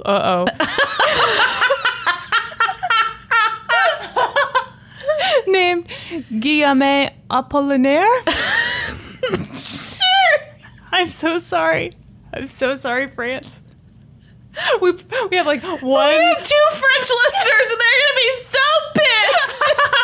They're like, they're even dumber than I thought they were. The other was a young, little-known artist named Pablo Picasso. Pablo Picasso? He was a suspect. Oh, my gosh. Suspect. I know. Aren't you glad you put on those latex pants? Rubber, excuse me. I'm allergic to latex. No, you're not. No, I'm not. What a weird thing to lie about. Okay. So these two were friends, and they had this other friend. How dare you accuse me of not being allergic to latex, Kristen? I apologize, Brandy. Next time, I'll let you just tell all kinds of lies. What are you allergic to, really? Percocet? That's it. Percocet. Molly Percocet. Okay, sorry. How do you know that you're allergic to Percocet? They put me on it after I had surgery one time and I had a horrible allergic reaction. Oh, well, that'll do it. Okay, now back to Pablo Picasso. Okay. Everybody's got down my allergies? Great. Moving on. Also, tree pollen. So if anyone wants to come after you, they just like Tree pollen and Percocet. throw it at you. Okay, so Apollinaire and Pablo Picasso. Love the name Pablo Picasso. That one's super easy. Woo. Got that one down. These two were friends, and they had this other friend who stole some small statues from the Louvre. So Apollinaire knew that they were stolen, but bought them off the friend anyway, and gave one to Picasso. And he didn't tell him, oh, this is stolen. Yeah. He's just like, hey, here, take this. So Picasso has no idea this is stolen. Although I read something somewhere that said on the bottom of the statues, it said property of the Louvre. So, come on. Right next to the Made in China sticker. Yeah. So, they've got these statues, and that's all well and good. Until the Mona Lisa goes missing. And all of a sudden, Apollinaire is like, oh, shit. They're going to find out that I have this stolen stuff from the Louvre, and then they're going to think that I stole the Mona Lisa too. This is bad. He goes to Picasso. Picasso, buddy, remember that gift I gave you? It's kind of stolen from the Louvre. Oh my gosh. Let's trash these statues and pretend this never happened. Picasso's like, no way. We're not throwing away art. You need to just go to the police and be honest. Yeah. So it's a little clear it's a little unclear. It's super clear what happens super next. Clear. So let me try and break it down for you. It's super clear. Let me mess this up a little bit. No, it's a little unclear what happened from here. One of the documentaries I watched said that Apollinaire confessed. An article I read said that the original thief went to the press and basically spilled the beans. Either way, the police catch wind of the whole thing. And when they question Picasso about it, Picasso's like, Apollinaire who? Never met the fellow. Don't know him. That was a pretty obvious lie. How'd that strategy work out for him? Not great. So Picasso and Apollinaire become the number one suspects in this heist of the Mona Lisa. Crazy. So according to an article I read, they actually went to trial. Neither of the documentaries mentioned that they went on trial, but this is a court podcast, so at the trial, Picasso cried like a baby. So the article talked about how Picasso was always like super macho and really played into that, but dude was blubbering. Oh, gosh. Because he was being threatened with deportation, and he really didn't want to be deported, and he didn't do anything wrong. Yeah. Apollinaire confessed... He accepted stolen goods. That is a crime, Kristen. But he claimed he didn't know they were stolen. Again, if there was a stamp on the bottom, Picasso, my dude. I don't know. So in the end, the judge threw the case out. Yeah. There was no evidence on them. It didn't make any sense. Gotcha. 2 years go by. The Mona Lisa's still missing? Yes, for 2 years. Oh my gosh, all those people that were showing up at the Louvre. Yep. Who hadn't checked their paper. Had no access to the news.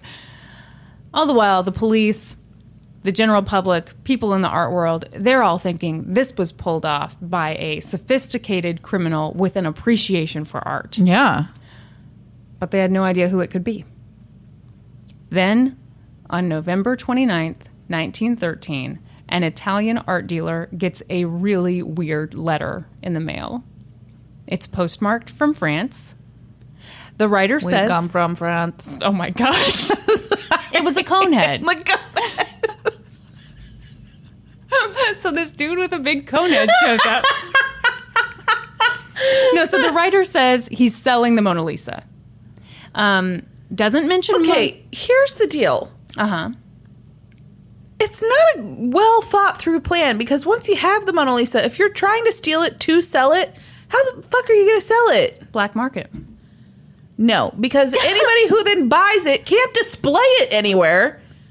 Which would mean it would have to go to like a JP Morgan or like somebody who has a ton of money and like a little hidey hole. Yeah, where he just goes in. He's like, look at my treasures. Look at my treasures. Okay, continue. Sorry. Black gets a letter. I'm selling the Mona Lisa. He doesn't mention money. You look so angry right now. I just think that it's so dumb. If you're stealing a famous work of art with the intention of selling it, you're a fucking idiot. But I mean, it's kind of like... it's kind of like drugs. No, you take the drugs, Kristen. You don't display the drugs. No, nobody's displaying their drugs on the wall in their home.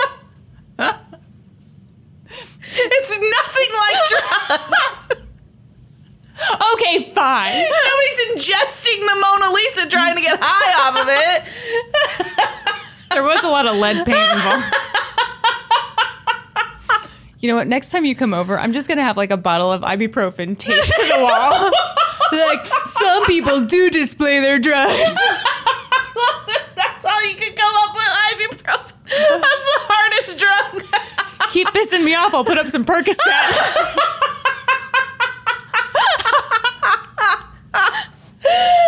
Okay, so this guy gets a strange letter in the mail. Got it. The look on your face. Okay. I mean, I've heard of some dumb crimes, but... So you are publicly saying you will not be heading to the Nelson Atkins Museum of Art and stealing the Van Goghs off the wall. No, I will not, because what the fuck am I going to do with them then? I'd give you $20. So the writer doesn't mention money, but he does say he's poor. And he says specifically he wants to get the painting back in Italy. The letter is signed Leonardo. So the guy who received this letter was basically the most important art dealer in Florence. He was an expert in Italian art. He regularly placed ads in the newspaper saying that he wanted to buy Italian art. He obviously thought this letter was a joke. Yeah. He almost threw it away. But then his friend was like, maybe you should check it out. Yeah. So he writes back. And he's like, all right, Leonardo, you got the Mona Lisa. Bring it to Florence. Mm-hmm. And Leonardo does. Oh, my gosh. By this point, at Leonardo's request, the art dealer has agreed to pay 500,000 lira for the painting, which is about 2.9 million in today's money. Mm. I know how much you like. I do. I like when it's adjusted for inflation. That was a double one because he had to convert it to US dollars and then adjust for inflation. I'm going to be honest. The documentary did it. Shh, don't tell people. I did it myself. If I did it myself, it would probably be wrong. But since the documentary did it, I think we can trust it. So they meet up in this crappy hotel.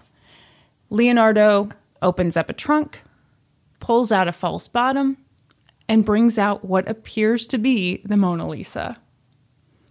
The art dealer's like, whoa. He takes out a photo of the Mona Lisa. And you know how the Mona Lisa has kind of like a crackled look to it? That's how the oil paint has settled or whatever. They hold the photo up to the painting, and they're looking to see, do the cracks match up? Mm-hmm. And they do. So they're like, whoa, this is the honest to God Mona Lisa in this crappy hotel. The art dealer tells Leonardo a lie. He's like, thank you so much. We're definitely going to take this to the Uffizi, which is definitely an Italian art museum. Definitely not the way you pronounce it. So the art dealer and his buddies start to leave the hotel with this painting.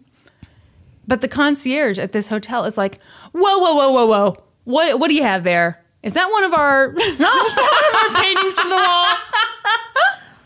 And so these guys are like, oh no. We're just trying to get this very famous painting out of here undetected and into the right hands. And we've been stopped by the concierge. Mm-hmm. But the concierge is insistent. So they show him the Mona Lisa. And the dude's like, oh, okay, yeah, that's not one of ours. Doesn't even recognize it. Has no idea what he's looking at. Oh, my gosh. So they skedaddle. They call the police. They're like, go arrest that dude in that hotel. He stole the Mona Lisa. Uh-huh. So police arrested Vincenzo Perugia. That was good. Thank you. It sounded kind of good. It sounded good. Is it all about confidence? Is Yeah, that it? I think, Okay. you just kind of, I loved how you like lean shoulder first and Boobs out when you popped say. your head back a little bit. You didn't mention my boobs. I don't know why. So Perugia is a former Louvre employee, and he has a criminal record. Does the fingerprint match? More on that in a minute. I feel like if we were super organized, then we'd go into a sponsored bit. Yeah. More on that in a minute. Boom. And now, I A don't know. word from our sponsor, Very good. thegaminghistorian.com. That's all you get, Norm. Sorry, okay? So at trial, we get the full story. Yeah, Here we go. I'm in it. Perugia was from Italy. He moved to France for work. Well, to find work. But he faced a ton of discrimination from the French people. Apparently, they called him macaroni. And sometimes they called him... Did they stick him in a sack? and called him macaroni. No, they called him macaroni. And sometimes they called him dirty macaroni. Oh, He did not appreciate that one bit. man. So, remember how I told you that some people went to the Louvre and slashed the famous paintings? Mm-hmm. Well, after that happened, the Louvre was like, we should really cover these things with some glass. Mm-hmm. So, Perugia was part of the team hired by the Louvre to put glass over the paintings. One of his jobs was to install the glass covering over the Mona Lisa. Which could explain why his fingerprint was on the frame. Oh, that's a good point. Anyway. I mean, it doesn't explain why he would have it. But. How about the fact that he stole it? So Perugia said that the Mona Lisa had a serious effect on him. It ate away at him that this incredible painting from the Italian Renaissance was hanging in so France. he admits that he stole it? Oh, yeah. Oh, all right. I take back my statement. Sorry, I was trying to... You were kind of into the mystery of it. I was. There's more twists and turns. Oh, yeah, wait. Don't worry. Hold on. I almost unbuckled my seatbelt.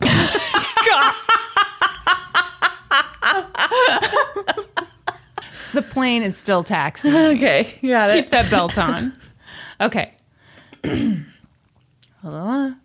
So it's this incredible painting from an Italian painter from the Italian Renaissance, and it's hanging in fucking France. He just can't stand it.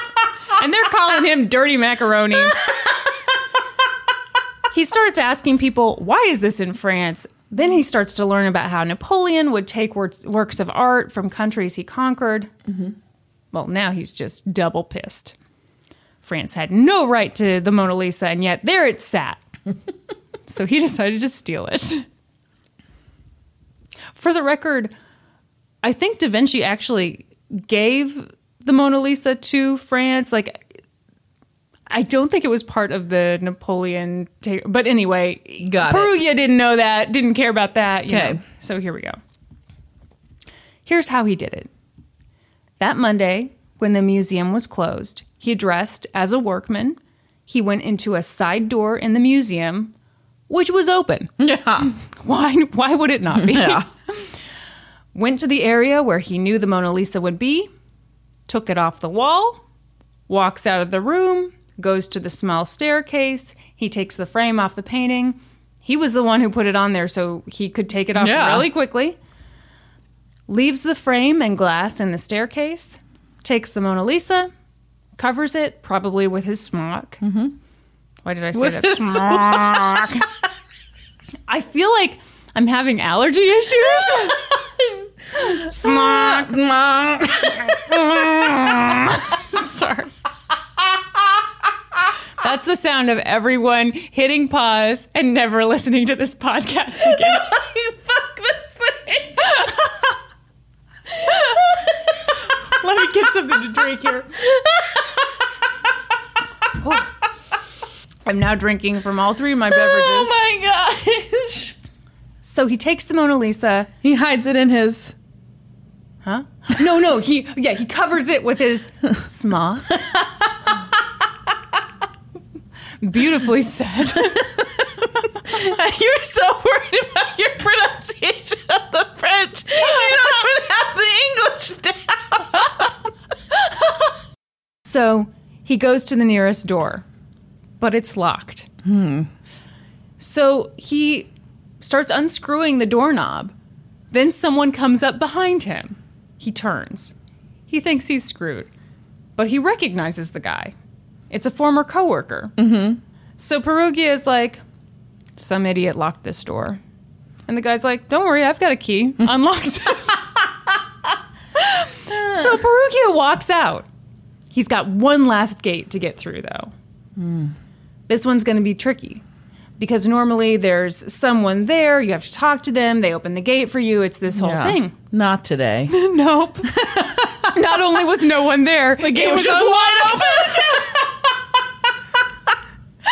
And that's how Perugia stole the Mona Lisa. Oh my gosh. He went home to his one-bedroom apartment, and that's where the Mona Lisa stayed for 2 years.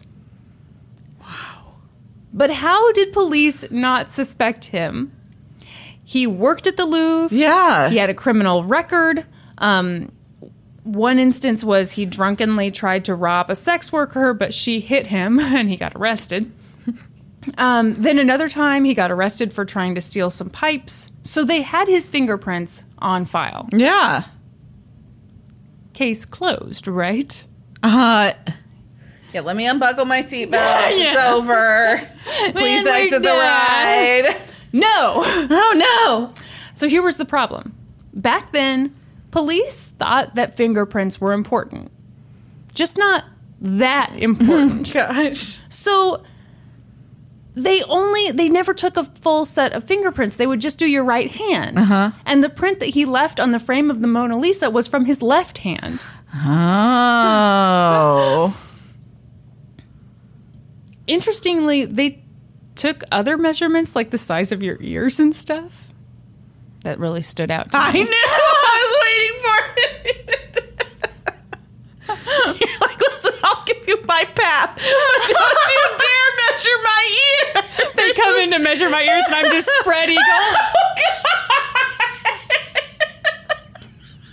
Don't you dare measure my ears.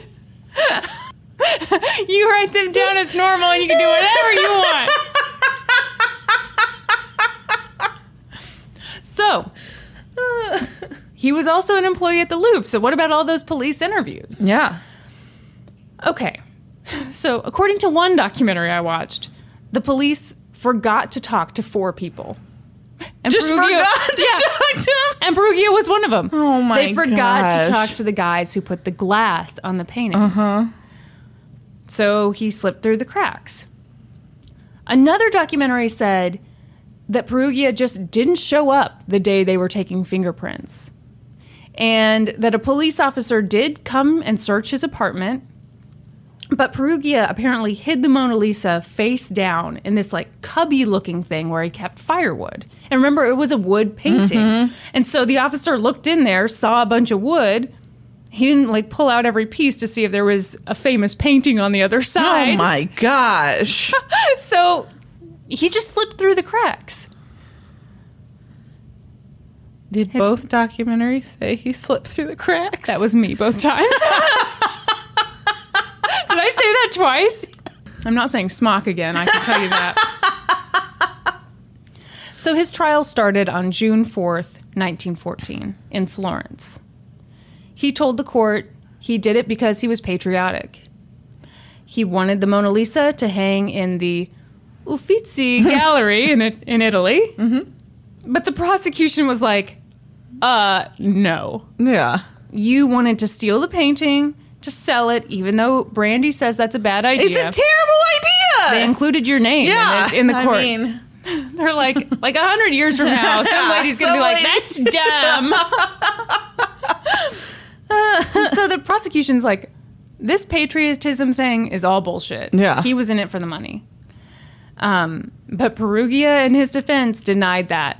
Perugia said, the only thing I had in mind was to give a gift to Italy, and I didn't intend to make any money off of it. did he sell it to the guy that came to the creepy hotel? You sound just like the prosecution. Yeah, the prosecution is like, that sounds really nice. If it were true, it'd be even nicer. They were like, you asked the art dealer for 500,000 lira. And by the way, we know that you tried to sell this painting to an English art dealer a year ago. So you wanted the money. Mm-hmm. Okay. The defense was like, no, this was patriotism at its finest. Also, Perugia is mentally deficient. He's childish. He's not with it. He's not totally responsible for this. But the prosecution is, again, saying, no. I mean, he pulled this off. He took the Mona Lisa from the Louvre. He hid it for 2 years without doing any discernible damage to it. He's not dumb. He's mentally with it. Here's something interesting. So in one of the documentaries I watched, they basically went to all the grandchildren of all the people involved in this and talked to them. And they talked to the grandson of the psychologist who determined that Perugia was mentally deficient. Mm-hmm. And the guy was like, here's the thing. My grandpa was a socialist. He really sympathized with Perugia. I think he overplayed the whole mentally deficient thing. I think he was just trying to help his cause. Yeah. But the tribunal found Perugia guilty. He was sentenced to 1 year and 15 days in prison. Oh. His lawyers appealed, and they got his sentence reduced to 7 months. So before I move on, what do you think of that? I don't think that seems like that much time. But he didn't destroy the art. No. It wasn't harmed in any way. They found like two tiny little things. Yeah, I think that's probably fine. See, I was like, man, that would not happen in America. In America, we would stick a boot up your ass. Okay, Toby Keith. Yeah.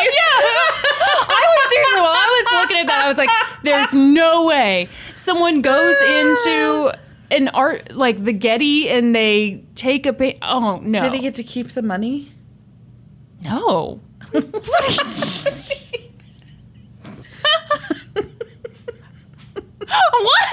Did he keep the money? No. Just asking. I don't even know that the money exchanged hands, yeah. I would bet it didn't. Yeah. Because that initial meeting, they were just like, let me make sure this is real. Yeah. Anyway. So, public reaction. It's even a dumber fucking crime then. Yeah. He didn't even get the 500,000 lira. Here, have it. Take it out of this. Dumbass. So you think he was mentally deficient? Clearly. So public reaction was kind of interesting. A lot of people in Italy found him very sympathetic. They kind of liked what he did in kind of a way. But at the same time, they were like, this was pretty dumb. Yeah. It was dumb.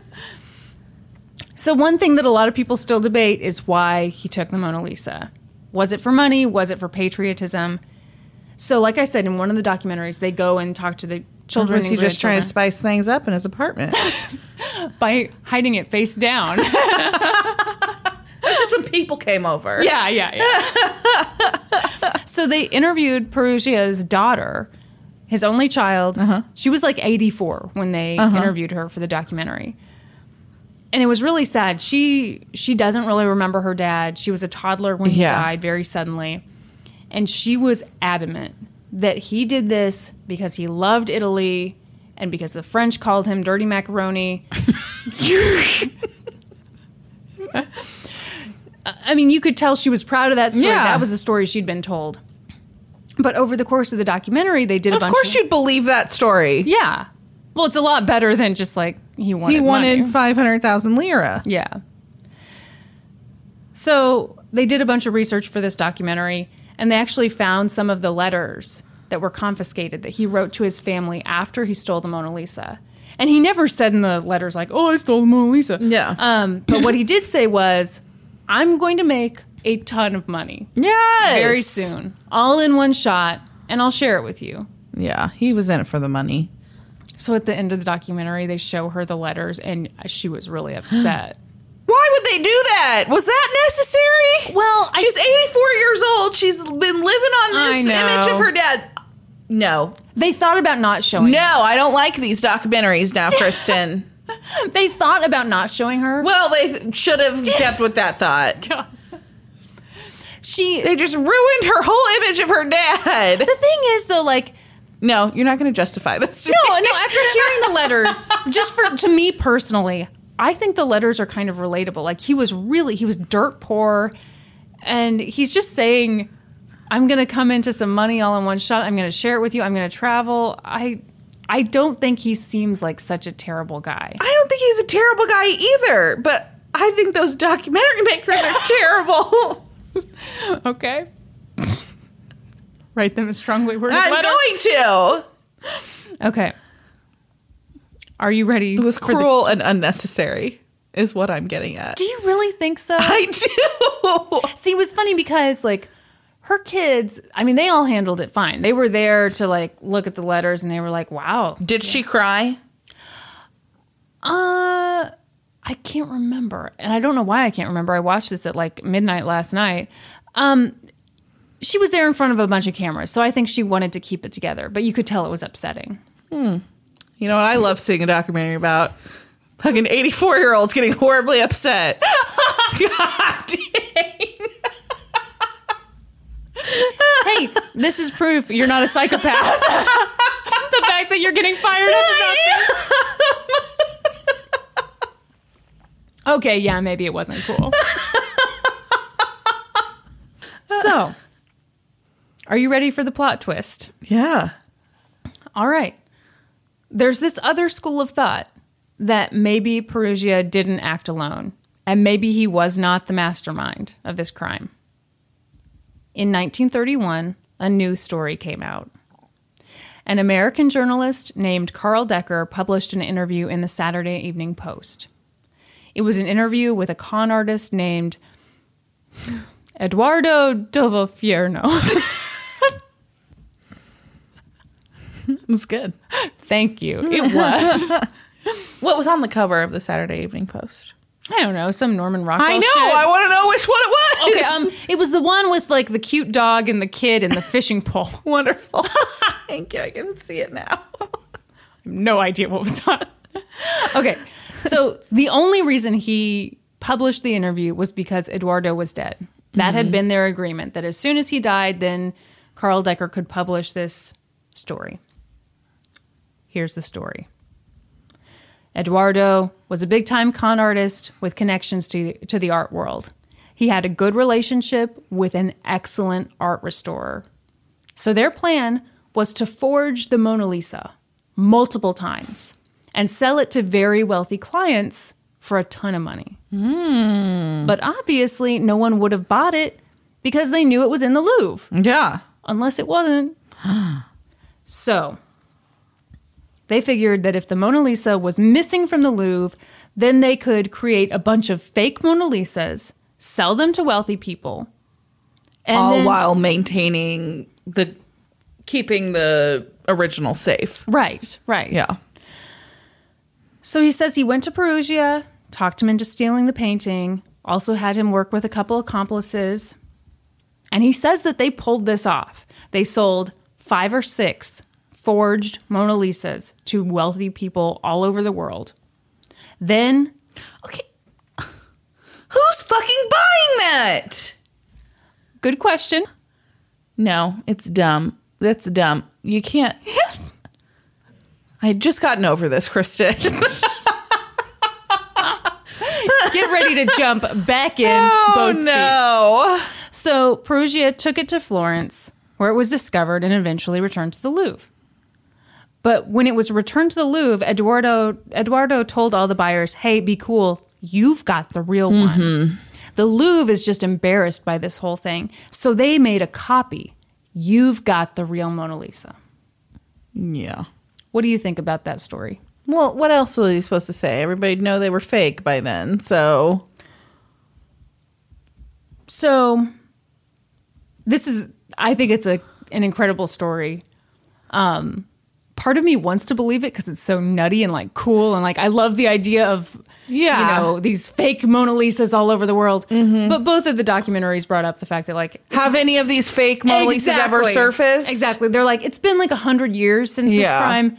one of them would have surfaced by now. No. It's total BS. No, because who's buying the fucking Mona Lisa?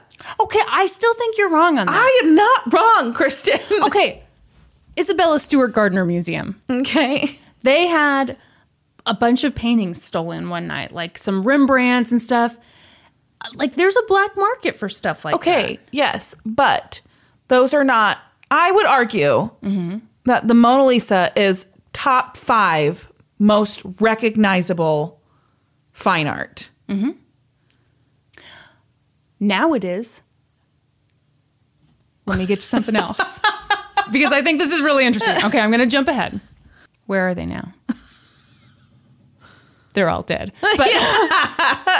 But no. So the thing that is interesting to me about this is the Mona Lisa, when it was taken, yes, it was appreciated for being excellent art. Art critics knew it very well, but it was not a must-see painting in the Louvre. Okay. And a lot of people, myself included, think that it wasn't that Perugia was really so obsessed with the Mona Lisa. It was that was a small painting that was easier to carry than the others. So at the time it was taken, like I said, art critics knew it really well. The average person didn't. So, like, for example, when the Washington Post ran a story saying that the Mona Lisa had been taken, they ran the wrong picture because people didn't really know what it looked like. All right. Did I just poop on your sugar pops there? Okay, first of all, what? I did not take into account that it was not as famous of a painting back then. But I think that's what's so interesting is, like, there's this theory that thanks to this heist, the Mona Lisa has been brought into, like, this other stratosphere of celebrity that it would not have been in had it not been stolen. That's probably true. And a lot of people don't, myself included, don't as know of yesterday, know why it's as famous as it is. Yeah, because we've all forgotten the story of the heist. But you look mad right now. I still think it's a terrible plan. Yeah, I don't think it's a great plan. But I mean, I think there's a market. I think there's definitely, like, you think about, like, the crazy rich dudes who just have more money than they know what to do with. And it's just like a competition with their awful rich guy friends. Like, clearly I'm talking about people I know nothing about. But, like, you know, they can all buy all the same shit. But not everyone can own the Mona Lisa. Mm-hmm. Come on. No? Yeah. No, I'm not buying it. I just don't know because eventually there will be people who you will brag about it to and show it off to who know that shit's supposed to be somewhere else.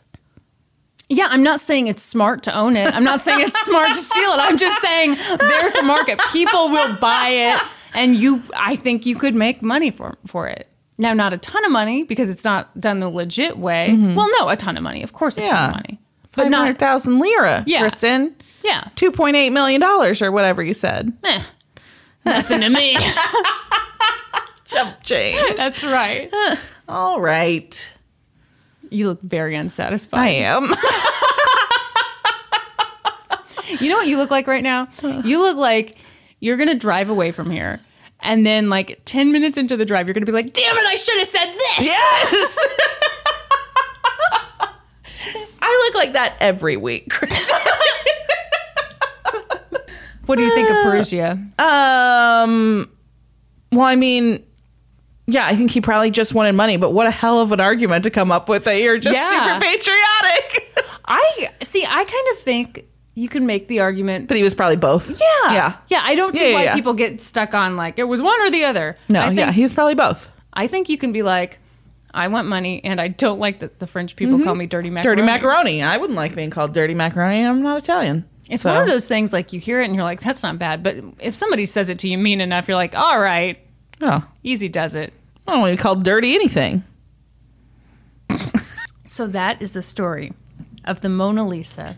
I didn't know about that. I had no idea. I had no idea. No. I feel like this podcast is making me smarter. feel like... I think it's opening our minds to the world, Kristen. Wow, beautiful. Yes. Is that why I'm so good at pronouncing French words now? You're... You knew it was only a matter of I time was waiting for you to fit that in before I did the Kenan Thompson impression. Do you remember? Oh, yeah, in the bathtub. Yes. I thought that was the funniest shit on earth. Oh, yeah. And I was right.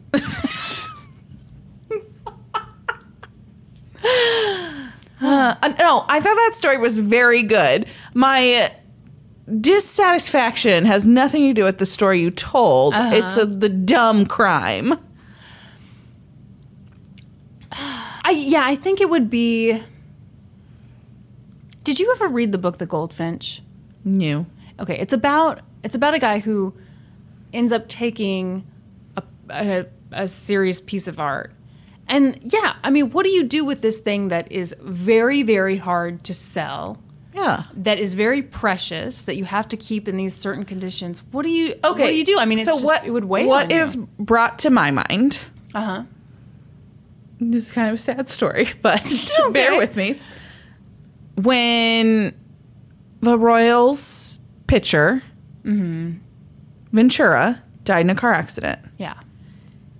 In the Dominican. Right? Wasn't it the Dominican Republic? Yeah. Yeah, I think so. He was reportedly wearing his world championship ring. Yeah. And people came to the car accident site before the police did, and his ring went missing. That's horrible. So it's believed that somebody stole his ring. Sure.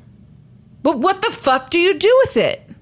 It was worth a ton of money. I mean, it was diamonds and jewels and whatever. I think they were like, I don't know, several $1,000s, like $30,000 a ring. And then it now belonged to a player who's now dead and was a huge celebrity in his home country. Yeah. But you can't sell it. You can't wear it around. You can't do anything with it. What is the point? You can't tell anybody you have it. Yeah. It's a dumb crime. That one, at least you could melt it down. Oh, yeah, everybody's got that smelting fucking thing in their garage. No. Like, take it out to my smelting room and melt it down? I'm just saying, like, at least with jewelry. At least. Like, with the Hope Diamond. Like, they cut that down. Yeah. Boy, so suck on that, Brandy. No. No, but I think that's one of those things. I'm just telling you that criminals are stupid. Not all of them.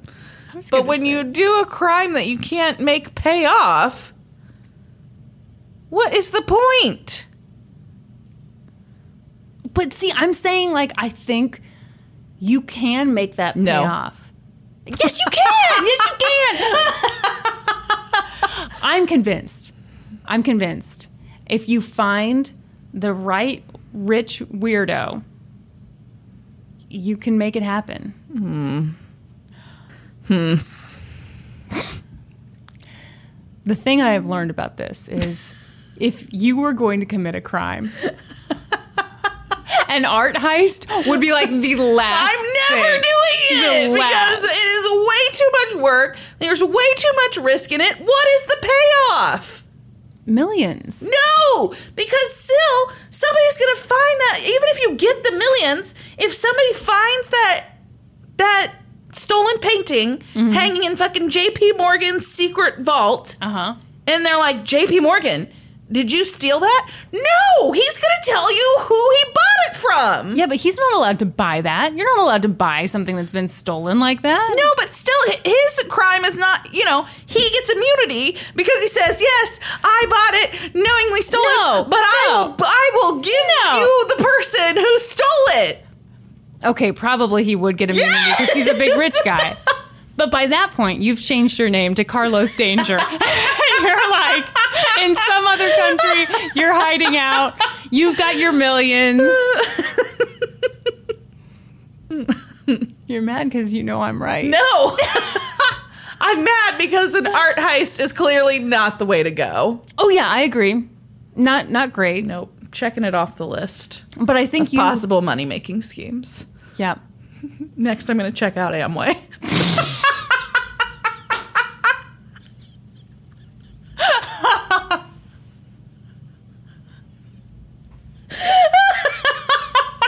Brandy, I've got news for you.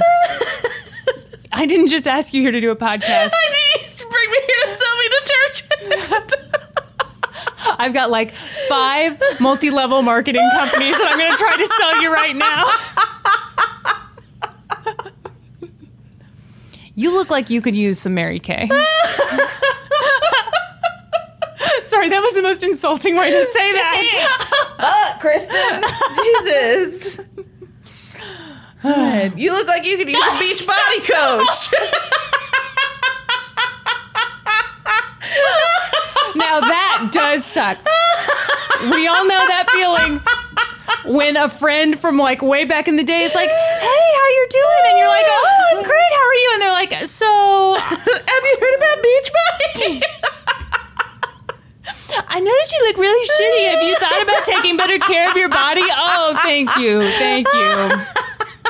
Appreciate that, friend. Oh, God. Then you go back and you look on Facebook at all the pictures you posted recently. Like, am I okay? Like, what?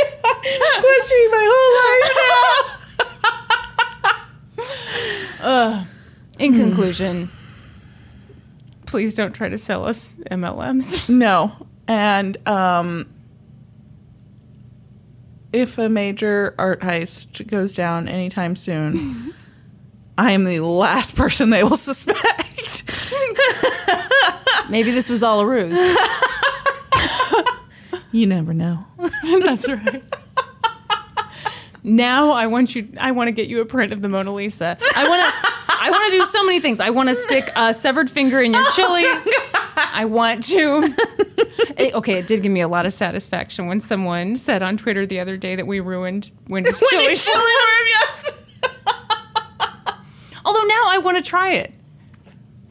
My mom and I were just talking about it, how it's delicious. Doesn't put me off of it at all. What could I say to you that would put you off Wendy's chili? Well, I told you when I thought somebody pooped in the chili, I was going to be done. But you told me that was false. You Snopes'd it for me. I sure did. Snopes'd it right up for me.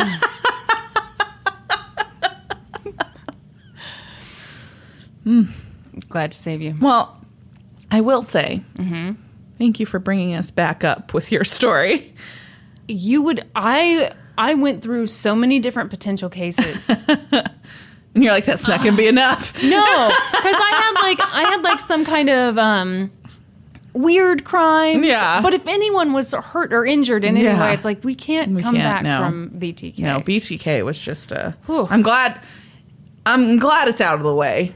Because you knew you had to do it. I knew I had to do it because it was something that I read so much about. I was so into it. But man, so something I didn't mention in my story was the thermostat thing. I was surprised you didn't mention that. Well, it was so fucking long, Kristen. I know, I napped like a lube security guard. So something he did was that after he murdered, and I told you this story the other day, and my details weren't right. And so let me clarify. Okay, so something he did that he believed would throw the police off in determining a time of death is when he left a home after committing a murder, is he would turn the thermostat way up. Oh my God. And so it speed up the decomposition process. Oh my God. Yes.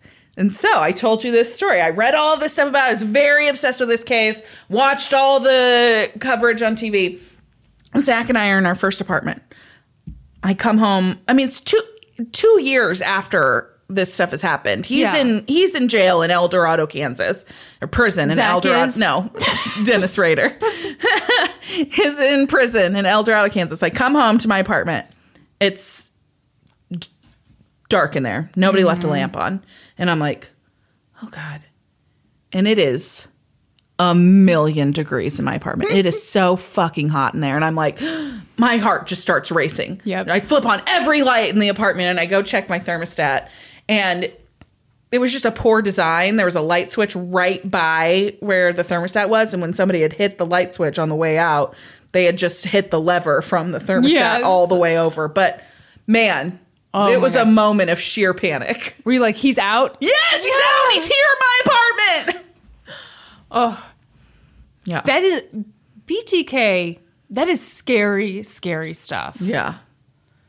Because he was just out there interacting with all these people. He murdered his neighbor. Yeah. 6 doors down. Yeah.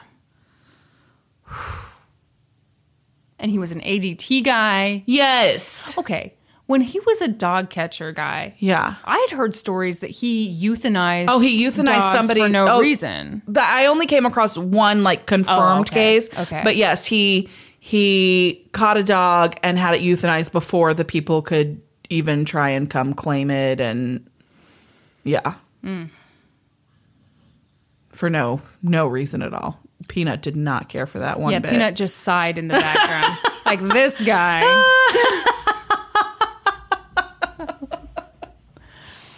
Okay. Well, I can't say this was a good one. This was a really heavy one. It was a heavy one. Nobody fucking cried, Kristen. Was I supposed to cry? No. You always give us the heavy ones that make us cry, Lamonte McIntyre. Yeah, that one. I cried like 5 times in that one. We were both a mess in that episode. God. We were a hot mess. We were. I don't know. It affected me too much. Way too much. Because I cried the whole day before as I was researching it. It was a mess. I'll tell you. So Zach went to bed last night before I finished my episode. And so I go to bed. And it's like I turn all the lights off in the house. I go to bed. And I'm laying there. And I'm like, I am so creeped out right now. Yes. Because I read about this creepy guy for the last 4 hours. Yeah. Yes. I know that feeling. And sometimes it's like, gosh, why am I having trouble getting to sleep right now? Oh, I remember, because I spend hours and hours and hours reading horrible stuff. Yes. Well, if you're like us and, like me, not a psychopath, but have a morbid curiosity. Wait, how about like both of us and not psychopaths? No, Kristen, jury's still out on Kristen. It's because I want to steal a painting, isn't it? Yes. And you liked what you heard here on this episode and made it through this whole episode. Jesus. Good God, you've been with us for a while. Then head on over to our Facebook page, give us a like, leave us a review, subscribe to us wherever you listen to podcasts. Head on over to our Twitter, Let's Go #2 Court. Mm-hmm. And I'm finally actually posting we're stuff. actually doing stuff on our Twitter now. So I'm going to be honest. I forgot about it. We have a heavy Twitter presence now. 19 whole followers. Very few of them bots. Yes. Every follower we get, Norm tells us it's a Russian bot. We really appreciate his support. Yeah, that's right. And then our Instagram is LGTC Podcast. Tell a friend about us. And then join us next week, when we'll be experts on 2 whole new topics. Podcast adjourned. And now for a note about our process. I read a bunch of stuff, then regurgitate it all back up in my very limited vocabulary. And I copy and paste from the best sources on the web, and sometimes Wikipedia. So we owe a huge thank you to the real experts. For this episode, I got most of my info from 2 documentaries: Who Stole Da Vinci's Painting and The Missing Piece, Mona Lisa, Her Thief, The True Story, and an article from artsy.net. And I got my info from murderpedia.org, the court transcripts, and an article in The Atlantic. For a full list of our sources, visit lgtcpodcast.com. Any errors are, of course, ours, but please don't take our word for it. Go read their stuff and watch those documentaries. And they have conflicting information, so just know that I did my best.